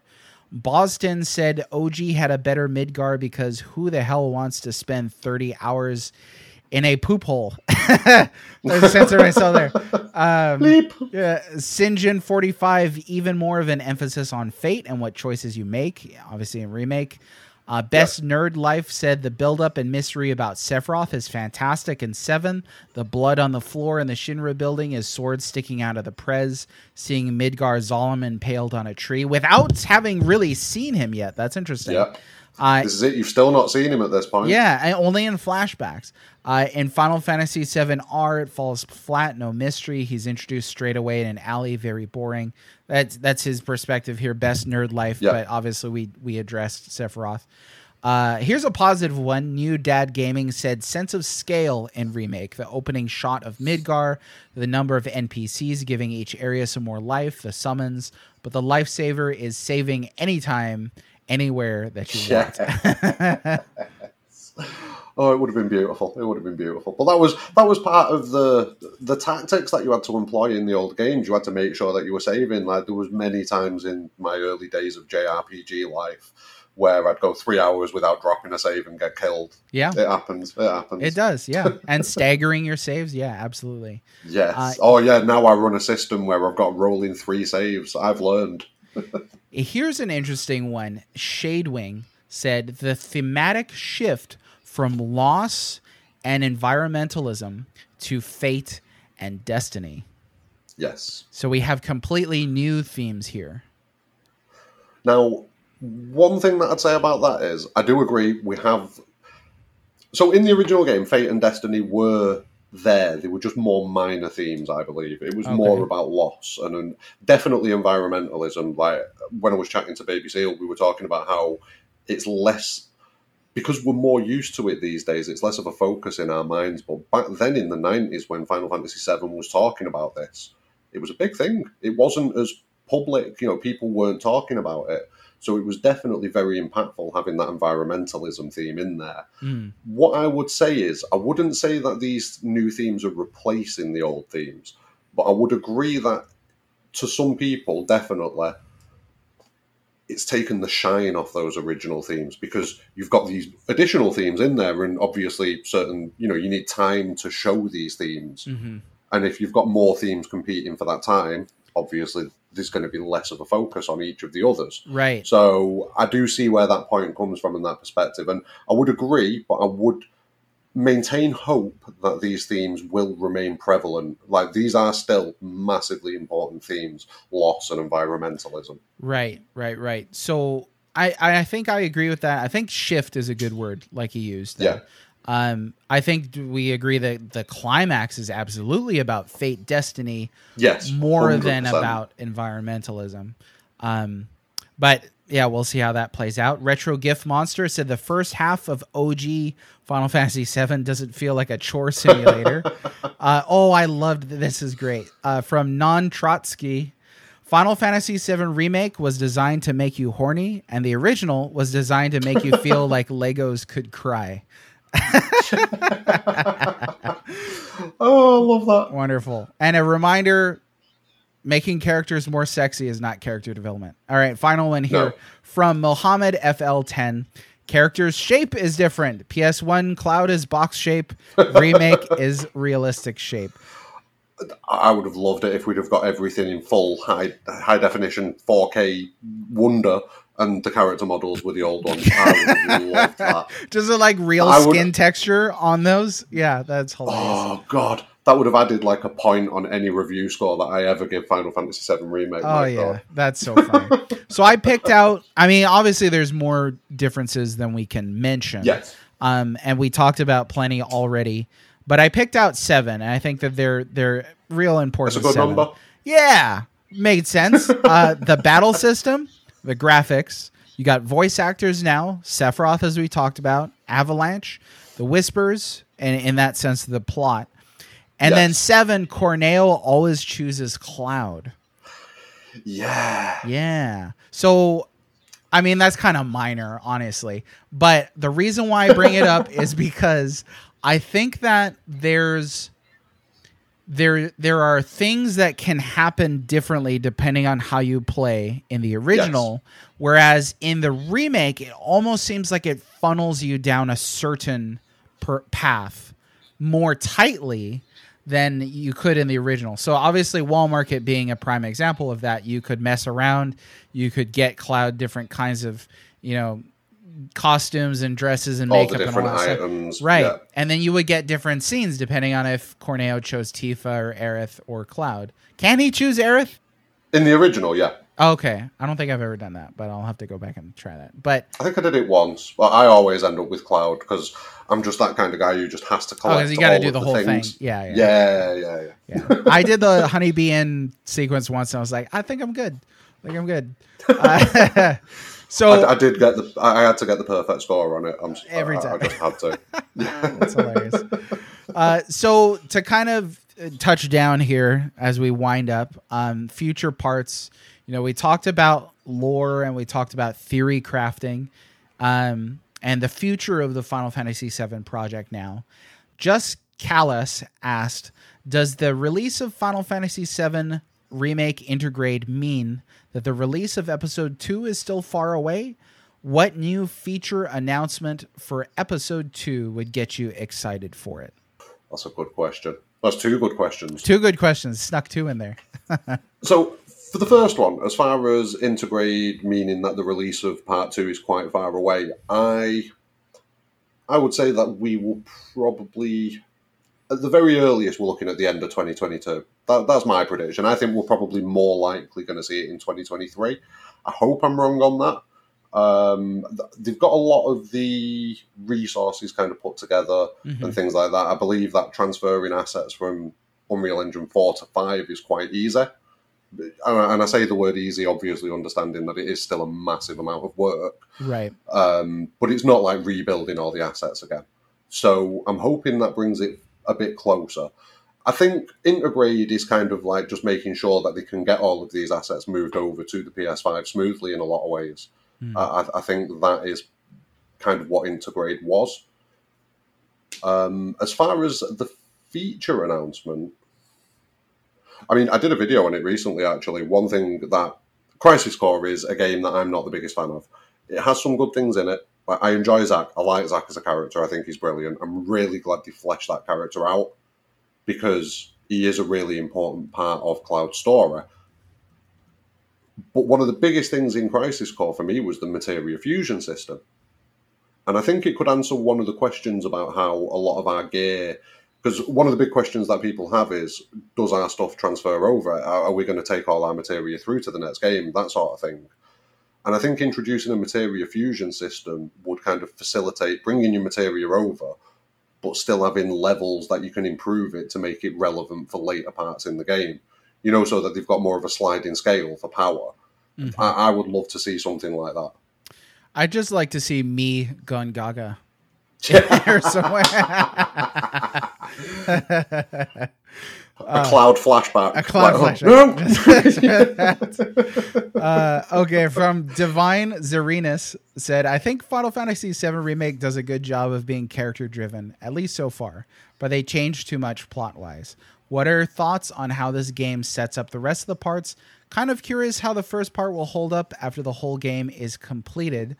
So we'll kind of address that here in Final Thoughts, but there's just a few more delicious statements that people made. From Duct Tape Plays said, is Final Fantasy VII Remake just going to end up being part of Kingdom Hearts? Slide Bob, will there be a Goofy DLC? And Joypad Lad Shop replied, well, Cloud already was in like 10 other games, so I guess why not? So final statements and thoughts about the future of this. And again, we kind of addressed this on your show, so I almost want to frame it differently. Yes. But you could safely say that you're excited for the next part.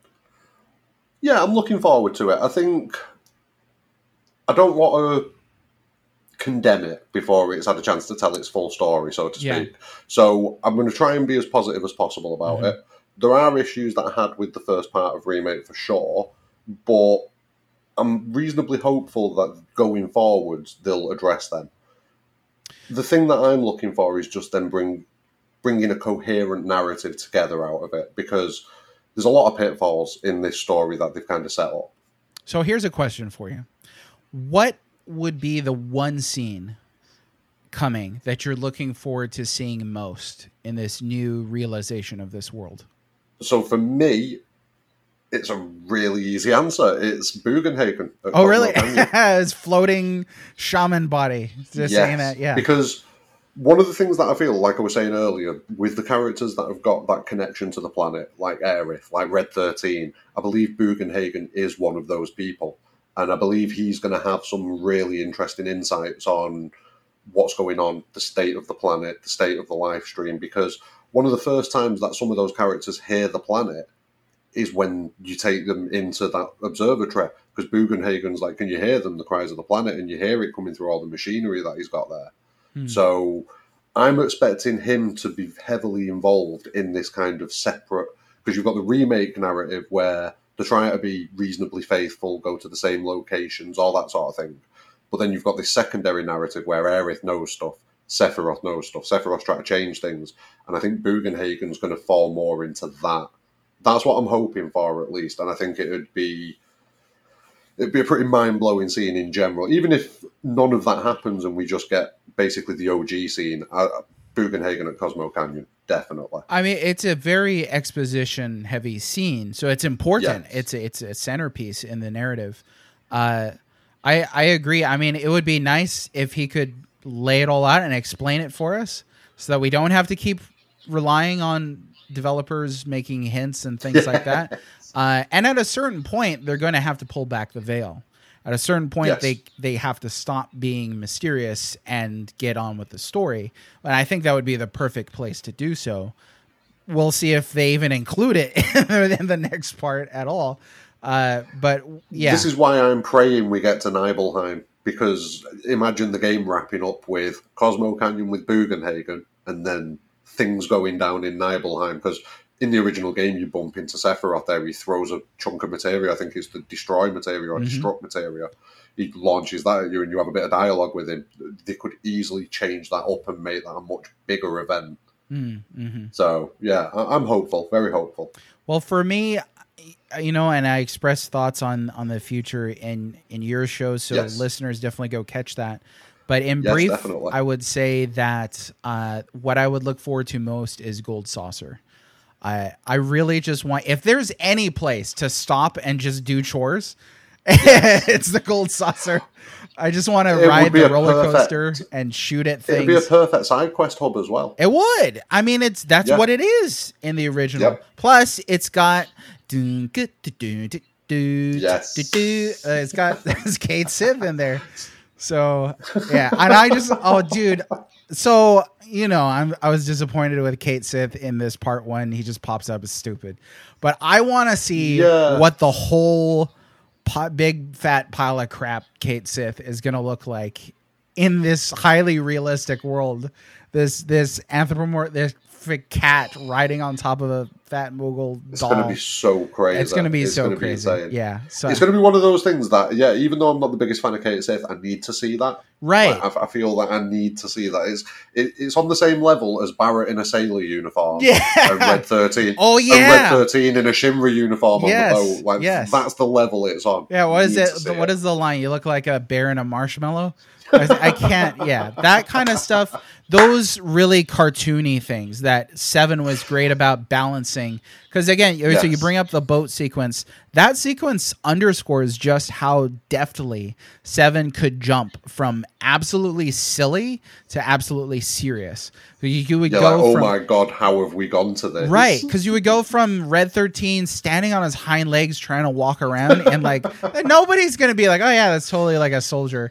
To the very next scene is like, up. Yeah. To the very next scene, you're fighting Genova in the bottom of the boat. So, and people are getting killed and stuff like that. So that balance is something I really want to see.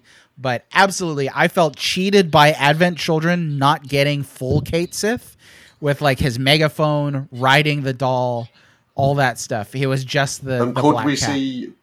Could we see that? I mean, I honestly wouldn't be amazed if once Kate Sith joins the party. Like, I think we'll see Kate Sith on the big thing in the gold saucer.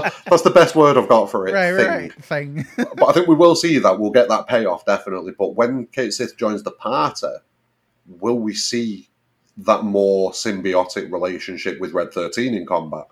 I think that's possible. Yeah. I mean, will even Kate Sith be a playable character? Hopefully. Imagine his dice and slots like in a realistic setting. Oh my God. That's ridiculous. It's ridiculous. It is so ridiculous. Wait a minute. I need to roll some dice. Give me a minute, everybody. Oh, man. Okay, you lose. Can't wait. Well, we got some final things to tie up here. A few more audience questions. By the way, if you want to ask a question or share a comment to get a mention on this show like these other fine folks, then you need to keep an eye out on my Twitter at @TheWellRead Mage, where I announce the topics for each MageCast episode in advance. Or you can also email me at contact@thewellreadmage.com. Next episode, we're going to be talking about Metroid Prime. So start thinking about that. And I'm delighted to be talking to one of the designers who worked on the graphics and the art in Metroid Prime. So nice. Look forward to that. Get your questions set. Here are a few final questions. All right, and Eros Elric asked this question: what's your thoughts on introducing playable characters through paid DLC? With Yuffie's introduction in Intergrade, I'm worried I may have to pay another $20 to play Vincent Valentine, and I'm not investing in a new Dirge of Cerberus. No, not again. I'm not investing in a new Dirge of Cerberus again. Yeah, no. Absolutely not.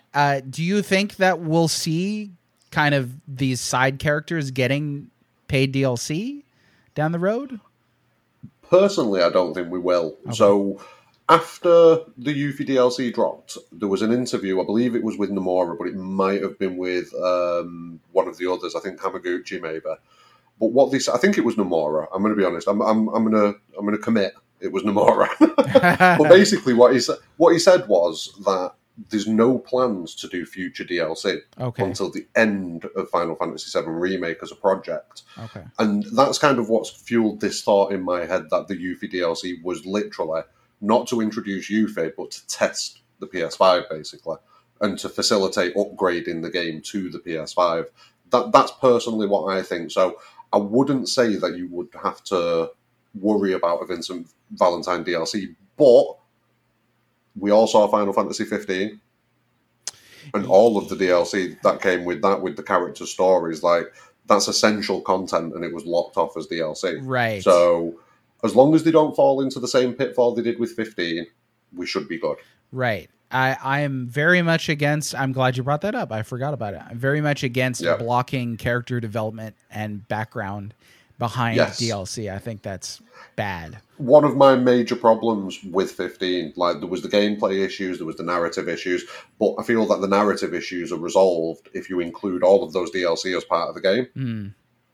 It gives so much more content, and I haven't played through 15 with all of the DLCs. I played through it with like one or two of them. Okay. Because I was just like, I'm really unhappy with this. Right. It soured the experience for me. I will go back one day.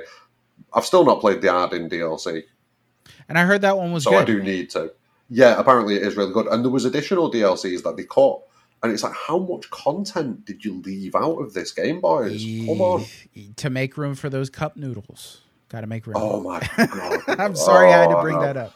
I'm sorry. Well, as long as they don't fall into those pitfalls again, I think we're good. And I think with Final Fantasy VII, they realise that if they do stuff like that, they're going to really annoy the fan base. Yeah. The 7 fan base is rabid when it gets going. So yeah, I think they know better. I hope. Hopefully, they know better. Hopefully, yeah. Hopefully they don't have to get those kind of paid things in this game. Yeah, because that would be a massive turn. If you want to think about one change that they could make that would probably turn off a majority of people, that would be it. DLCs. Yeah. And one thing that I would say is I'm hopeful that they won't feel the need to do that because they've got like Ever Crisis and The First Soldier coming, and they're going to be heavily monetized mobile games. So yeah, I just learned that. That's going to be where they get that. Yeah. It's a shame about Ever Crisis. No, it really is. I was looking forward to The that. First Soldier, I get it. Right. Yeah, it's not a remake. And then Ever Crisis, I'm like, oh, this is the remake I wanted. Sweet. And then they're like, oh yeah, it's going to have gacha stuff. I'm like, forget it. All right. And it just puts me in mind of like Brave Exvius and things like that. That's what I'm expecting from it now. Right. So maybe they'll do a third remake eventually. That's called a port. That's a port or remaster. That's the SNES version. Yes. The homebrew one. Demake. Yeah. All right. Teacher Bloke 85 asks, seeing as game difficulty is a big topic at the moment, what did you think of Remake's hard mode? By completely disabling items, does it encourage tactical thinking, or is it just a nuisance, or both? Did you play the hard mode on this? I have played the hard mode. I've not played all the way through it because I kind of wanted to save something for when I get a PS5 and do a playthrough. Oh yeah, that's right. Yeah. I have done a few chapters on hard mode, just to kind of experience it. Mm-hmm.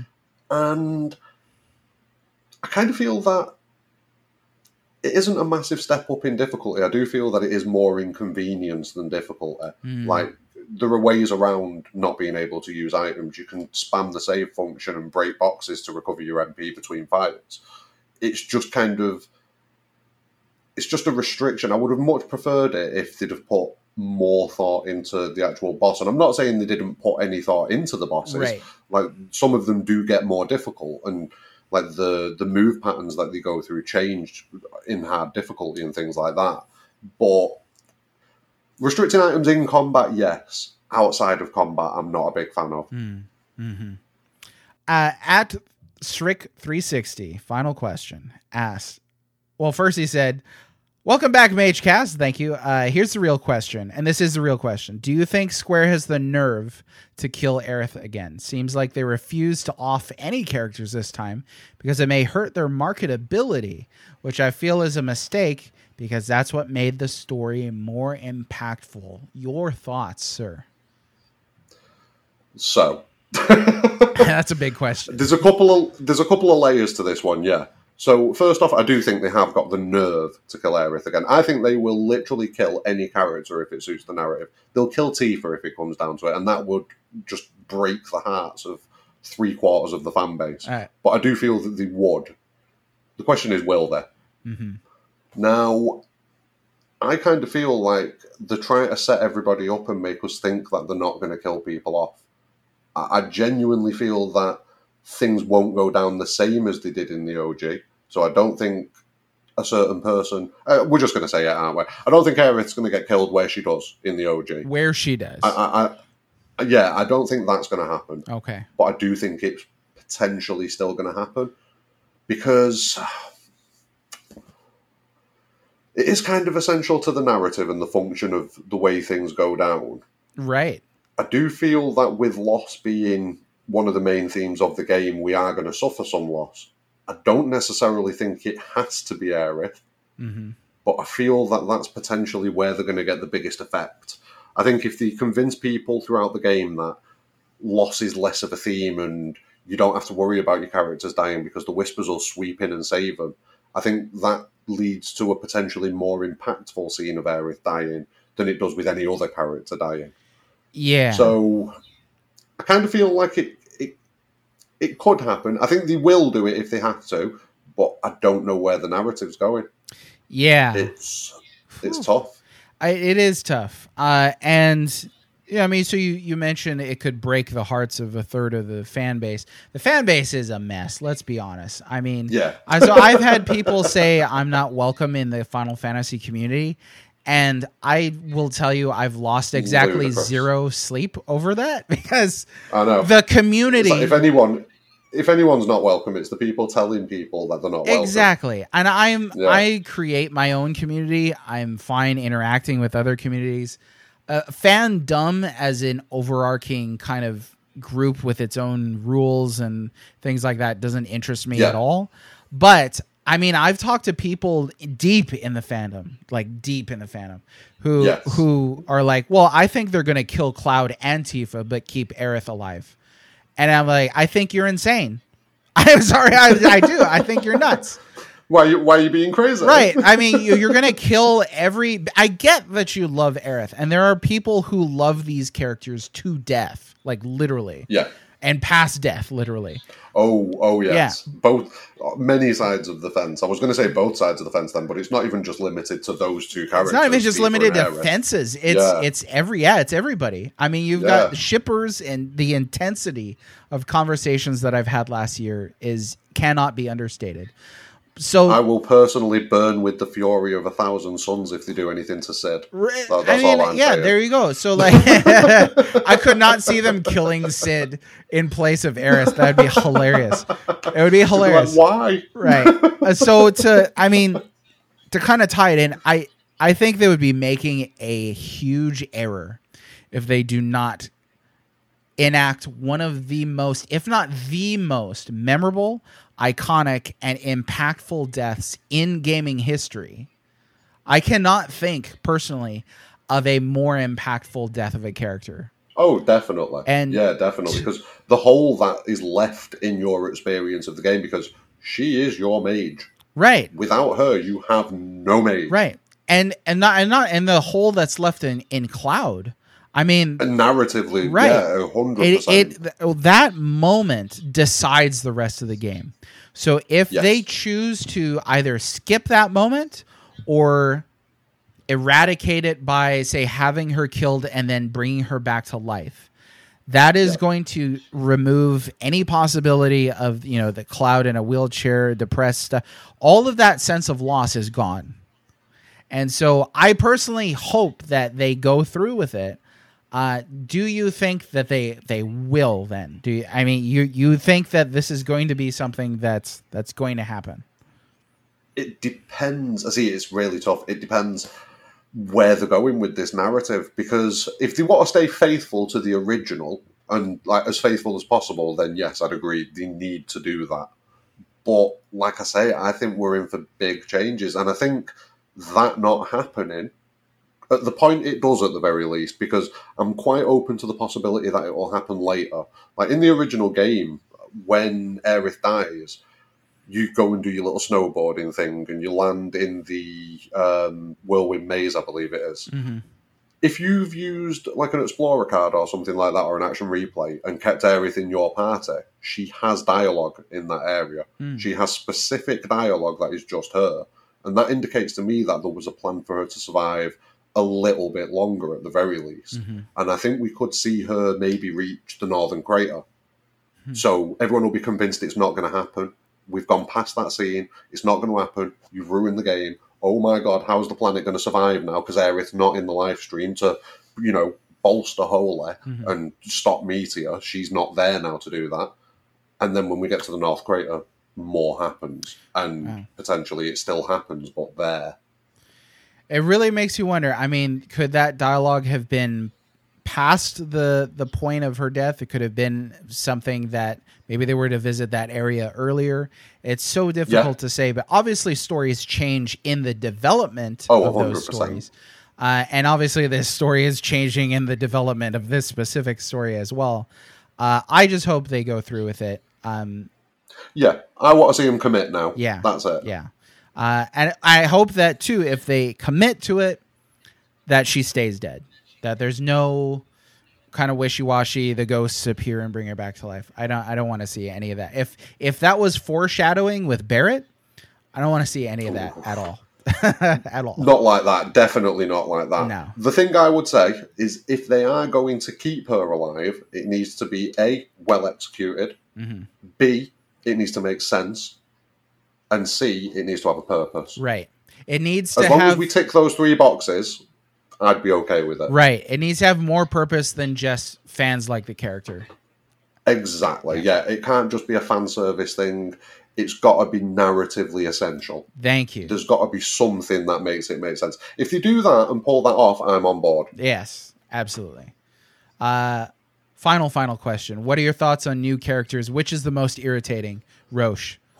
I mean, yeah, definitely Roche, but he's irritating for me. First off, I don't like the nonsense with the bike. I hate that even when Cloud does it. You know, I hate it when any of them do it. I just hate it. I don't know why. I just hate it. But for Roche, the biggest thing for me was the disappointment. They introduced this new character and then did nothing with him. And he is in the intermission DLC. He does pop up only briefly. But going forwards, I'm hopeful that they improve him because in the original game there was a cut thread line, a story thread which was for Yuffie, where she was kind of like a bounty hunter that was chasing the party. That was going to be Yuffie's original story in the original game, and I feel like that is a perfect role for Roche to fit. Like he's chasing Cloud down now, and layered on top of that, you've got this weird little bromance that he wants with him as well. Yeah. But he was definitely the weirdest of the new characters, and I feel that they needed to do more with him. Yeah. Definitely the most disappointing. There's a lot of people who don't like Chadley either, apparently. I feel Chadley's going to have quite a bit of importance, you know. I know a lot of people don't like him, and his presentation does leave a little bit to be wanted, but I think he's going to tie in with the whole experimentation, soldier, Hojo. I think he's going to be really important. Wow. Like, he's going to be one of those additions that becomes big. That's my prediction, at least. Wow. You just broke some people's hearts right now. I think we'll definitely see him again because... And one thing I would say, if they do bring in that materia fusion system, like I was talking about earlier, the perfect avenue for it is through Chadley. And it lets him stay with the party and keep up with them and keep an eye on them and report back to Hojo with reports and all that sort of business. So he is an interesting character, but I can see why people look at him and shudder. Exactly. Well, sir, I think we've come to the end of all things.